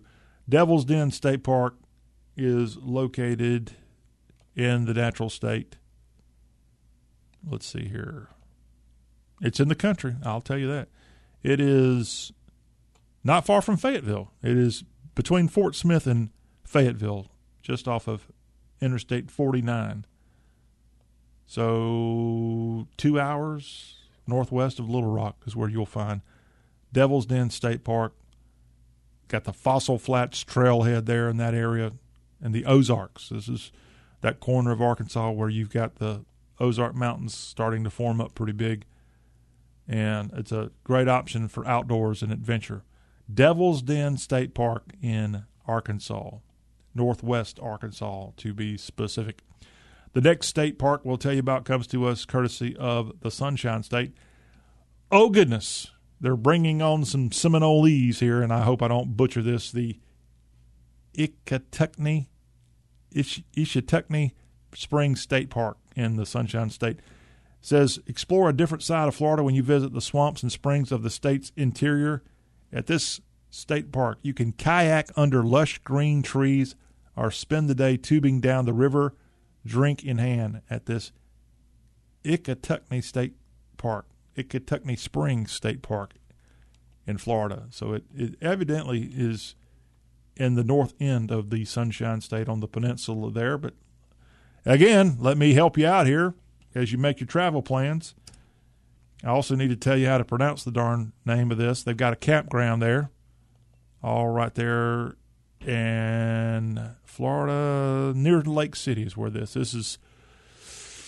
Right there, I guess, in the widest portion of Florida that stretched between the curve of Florida's Gulf Coast toward Jacksonville. It is between Lake City and Gainesville is where you'll find Ishatukney Springs State Park. Pretty centrally located, not far from either Interstate 10 or I-75 if you're making your travel plans. And this is some 45 minutes from the nearest beach. So this is not a beach destination in the Sunshine State that the Travel Leisure writer is telling you about. It's interior, and man, boy, does it look like a beautiful place to go. In Georgia, Tallulah Gorge State Park. This state park surrounds a 2-mile, 1,000-foot deep gorge that was formed by the Tallulah River. You can hike along the rim and peer down below, or get a permit and hike to the gorge floor. They've got an iconic suspension bridge at Tallulah Gorge State Park. And I've heard of this park, and I think I know where it is. In fact, I think I used to live 20 minutes away from it and never went to check it out. Shame on me, right? I am pretty sure this is near Dahlonega and Dawsonville is where Tallulah Gorge State Park is. But let me pull up my handy cheat sheet here, also known as Google Maps, and tell you exactly where Tallulah Gorge State Park is in Georgia. It is certainly in the north end of the state. Tallulah Falls. No, I'm wrong. Tallulah Falls is off of US 23 in northeast Georgia, not all that far from Clayton, Georgia. It's between Clayton and Clarksville and Toccoa, that area, northeast Georgia, literally about 3 miles from the South Carolina border. Beautiful Long Creek, South Carolina. And the Chattooga River is where this is, where they filmed Deliverance, in case you're curious. And Tallulah Falls State Park. It's got hiking and camping and more. Not all that far from Atlanta, but probably an hour and a half drive. Beautiful area. Mountainous area. Not all that far from Highlands, North Carolina is where this is located in northeast Georgia. Tallulah Falls. I apologize. I've not been there. I was thinking in the Dahlonega area, they've got some kind of tourist type deal there.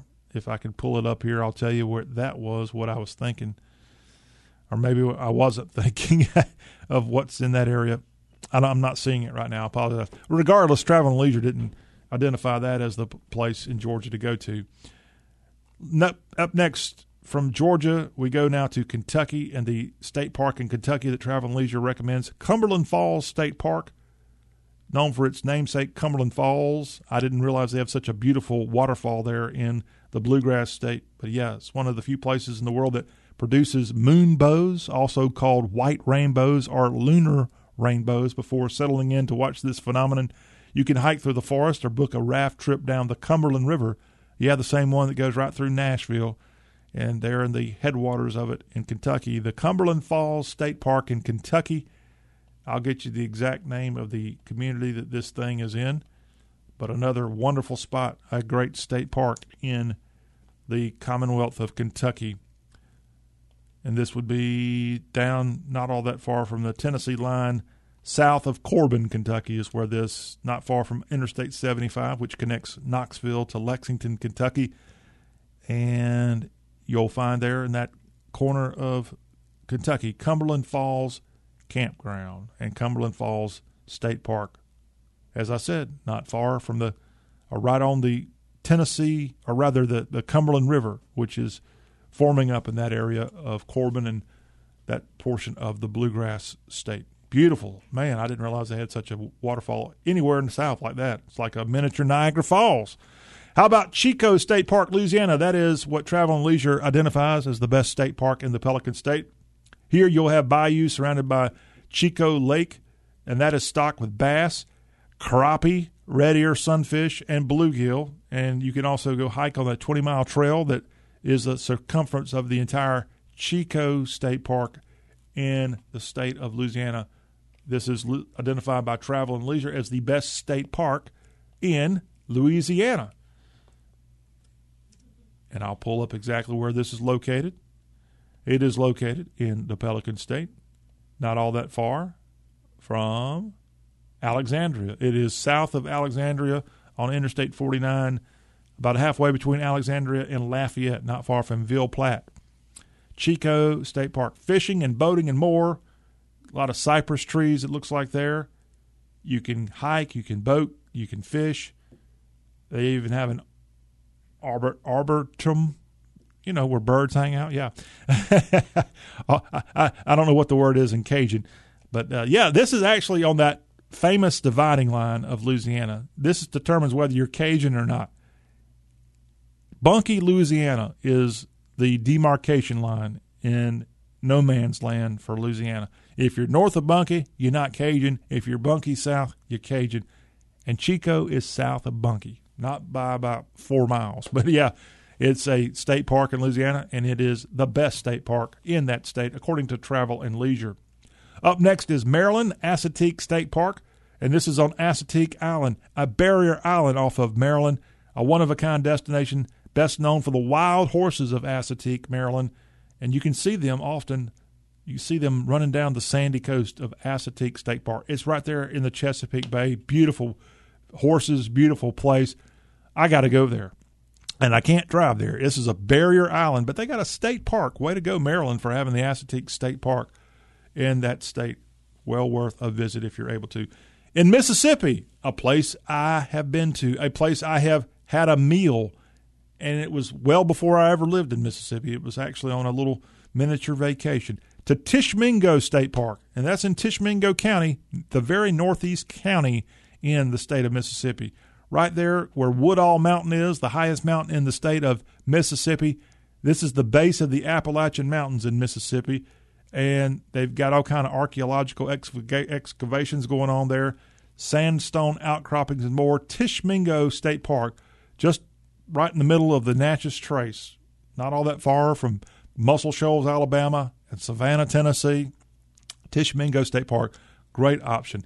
Missouri Johnson Shut-ins State Park, what a name. The terrain in Johnson Shut-in State Park, stunning and surprising according to Travel and Leisure. You'll have a bunch of rocky wells that form shallow pools, perfect for swimming, in addition to great single-track trails at Johnson's Shut-ins State Park. We got to tell you how in the world you come up with a name like Johnson's Shut-ins. I'll tell you that in a second. But, yeah, in Missouri, a little bit of a haul for some of you out there. You can go check this out. And how in the world did they get this name? I'll tell you. First of all, Johnson's Shut-in State Park has over 8,700 acres in Reynolds County, Missouri. That's where you'll find the East Fork of the Black River. And the term shut-in refers to a place where the river's breadth is limited by hard rock that is resistant to erosion. And these shut-ins, the river cascades over and around smooth, worn rock, creating a natural water park that is used by park visitors when water levels are not dangerously high. And this is not all that far from the Missouri Boot Hill. This is, as I said, in Reynolds County, Missouri. That is the county that you'll see the county seat is Centerville. The largest city is Ellington, Missouri, in the Show Me State. Johnson's Shut-In State Park. Looks like a great place to go put on your bathing suit and hang out for a few hours, or, if you're lucky, a few days. Now to the state of North Carolina. North Carolina's best state park, according to Travel and Leisure, Chimney Rock State Park. And this is near Asheville. It's a 315-foot monolith of granite named Chimney Rock that kind of protrudes from this. And this Chimney Rock State Park is a big draw, always has been. It's got a 404-foot waterfall there, and you can see the Blue Ridge Mountains from right there at Chimney Rock State Park. Really, really great place there, not all that far from Asheville, North Carolina. Oklahoma, Lake Murray State Park, and that is Lake Murray, Oklahoma. And it's got beaches, campgrounds, and more. Even has a golf course, Lake Murray State Park. South Carolina, Jones Gap State Park.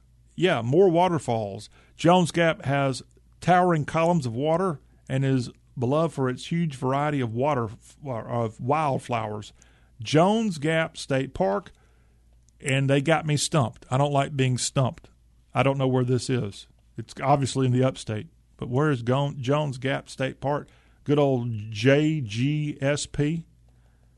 It will be found in the northwest corner, not far from Caesar's Head, which is the tallest mountain in South Carolina. It is a stone's throw, and I mean a stone's throw from the North Carolina state line. You might as well be from North Carolina if you're going to this one, because it's way out of the way for most South Carolinians. Again, not far from Caesar's Head, but it's not far from Travelers Rest, South Carolina.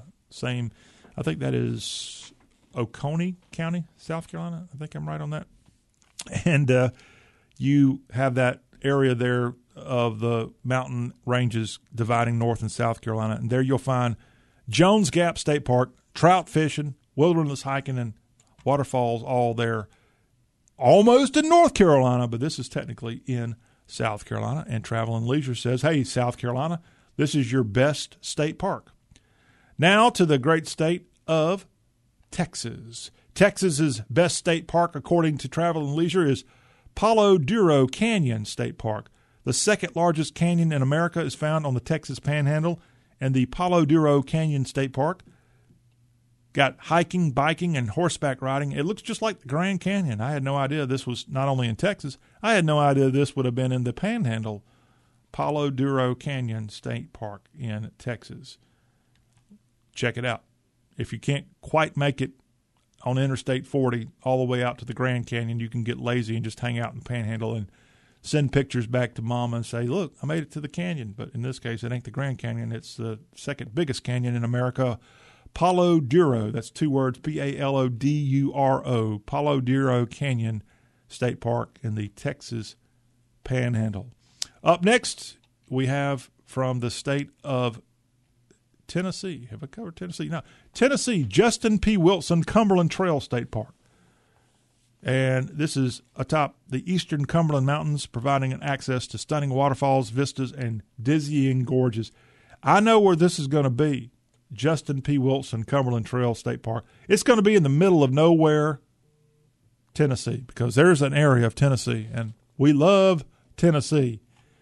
But there are some areas, especially north of Cookeville, that are very remote, and not many people go to these areas. And that's where you'll find Cumberland Trail State Park in the Volunteer State. More waterfalls. This article is heavy on waterfall options. Travel and Leisure has it, but there's actually a Cumberland Trail, sort of like the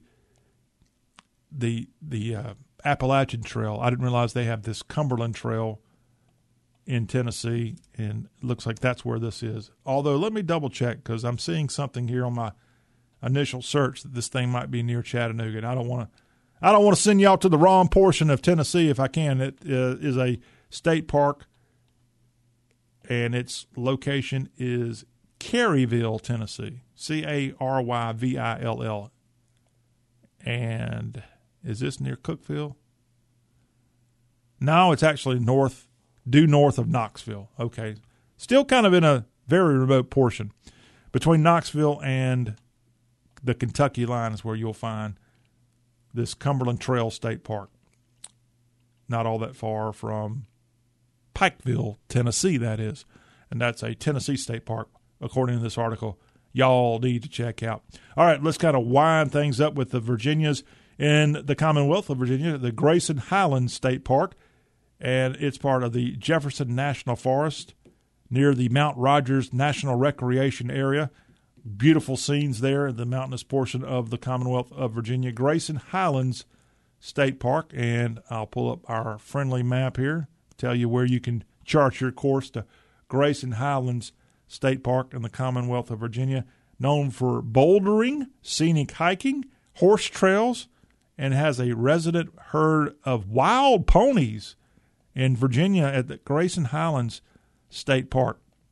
And this is right on the North Carolina border, not all that far from Bristol, Virginia, but maybe an hour east of Virginia, near Mouth of Wilson. What a name for a town. Mouth of Wilson, Virginia is where you'll find this park between Mouth of Wilson and Mount Rogers, right on that North Carolina line of Virginia, sort of the southwest corner. Grayson Highlands State Park. And lastly, from the mountain state of West Virginia, Blackwater Falls State Park, the best state park in West Virginia, according to Travel and Leisure magazine. Blackwater Falls, water flowing down the Blackwater River. It really does look black, according to the author of this. Maybe it's an amber-colored water that you're looking at, but lots of biking, fishing, and hiking. If you make your way to the mountain state, you can check out this option in this mountain state that it is, West Virginia, Blackwater Falls. And this would be southeast of Morgantown, where this is. It's not all that far from the headwaters of the Potomac River, right where Maryland and West Virginia kind of start out together. Nearest town would be Davis, West Virginia, if you're trying to find it on a map. A lot of these state parks are in very remote places, so you might want to make sure, if you got to do some computer work before heading off to your state park listed here according to Travel and Leisure, that you have your work done in advance, because the boss won't care if you don't get your work done because you have the excuse, well, I went to this Travel and Leisure magazine. They travelandleisure.com, they had this article, and this guy named John was talking about on the Y'all Show, the best state park in every U.S. state. And, well, I didn't know they were going to not have internet. I couldn't get my paperwork done, sir or ma'am. Evie Carrick, again, writing this article, travelandleisure.com. You can go check it out for yourself. And, hey, if you've got a better suggestion of some state parks, this, again, did not look at national parks, only featuring the state parks. We appreciate this article. Hopefully that will help you and help you as you get ready to head off to maybe one of these state parks for your summer vacation. The Y'all Show continues after this break. Stay tuned. We're going to start closing things down. We'll have Kobe Bennett filing a Southern accent report on the arts. That is up next.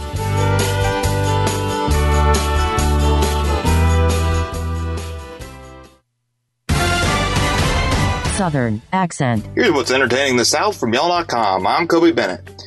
Knoxville-based movie theater chain Regal Cinemas is proud to open their doors again. After the opening of their flagship theater, Pinnacle Turkey Creek, on April 2nd, the rest of the chain followed last weekend. Regal's just one of many theater chains across the nation open their doors to moviegoers again. While I believe it has to be said that there is something to streaming a flick on a decent TV with the folks, nothing compares to the surround sound in-person experience the movie theater provides for the average film fanatic. Some films to look forward to include pictures that were delayed due to the pandemic, such as Black Widow, A Quiet Place Part 2, Top Gun Maverick, and The Suicide Squad. So go back to your local theaters and enjoy films the way the studios intended for them to be enjoyed before the world stood still. Entertainment headlines and more at y'all.com. And thank you, Kobe Bennett, with that Southern accent on the arts. We will have a quick break here on Y'all. When we come right back, we will wrap things up here on a Tuesday. This is Talk with a Southern Accent.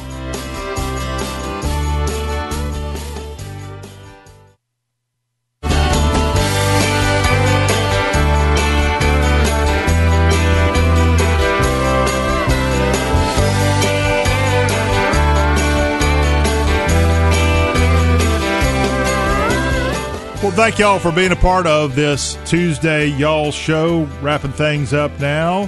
803-816-1170. You can call that number. You can text that number 24 hours a day, 7 days a week with your feedback on what's going on across the Southland. It's been a real pleasure here on this Tuesday edition. We got 3 more days. If you thought this Tuesday show was good, man, we got 3 more days of the fun coming your way. And you're not going to believe what all we got coming your way on Wednesday. Author Jim Leach will be dropping by. He's got a brand new book out, Murder's a Tough Business. Leach is a retired Tennessee Bureau of Investigations investigator, and he's going to be on to talk about Murder's a Tough Business. He chronicles 22 cases that he's kind of worked on throughout the years and known about. And Jim Leach will be on. A great conversation coming on the Wednesday Y'all Show as we love to talk books and more. Jonathan Leifheit also dropping by on the Wednesday Y'all Show to talk about the Atlantic Coast Conference. It has its conference tournament going on this week, just like the SEC is having its conference baseball tournament. So Jonathan Leifheit with all things ACC, Jim Leach on the Wednesday Y'all Show. On the Thursday Y'all Show, we got a special guest coming in to talk SEC sports, Joe Holloway. And Joe is with WNWS Radio, and he'll be dropping by to talk about SEC football, maybe a little SEC baseball talk coming out of Monsieur Holloway on our Thursday Y'all Show. We also have we have a great article with the Moe's Original Barbecue. They've got 52 locations across the Southeast, and we've got one of their executives dropping by, Hunter Whitlock. He's one of the operators of Moe's Original Barbecue, and he's got something to talk about, his barbecue that's available across the Southland and more. All that is on the Thursday Y'all Show, and we'll wrap things up Friday with Talk with a Southern Accent. Thank y'all again for tuning in on great stations across the Southeast. We'll see you Wednesday.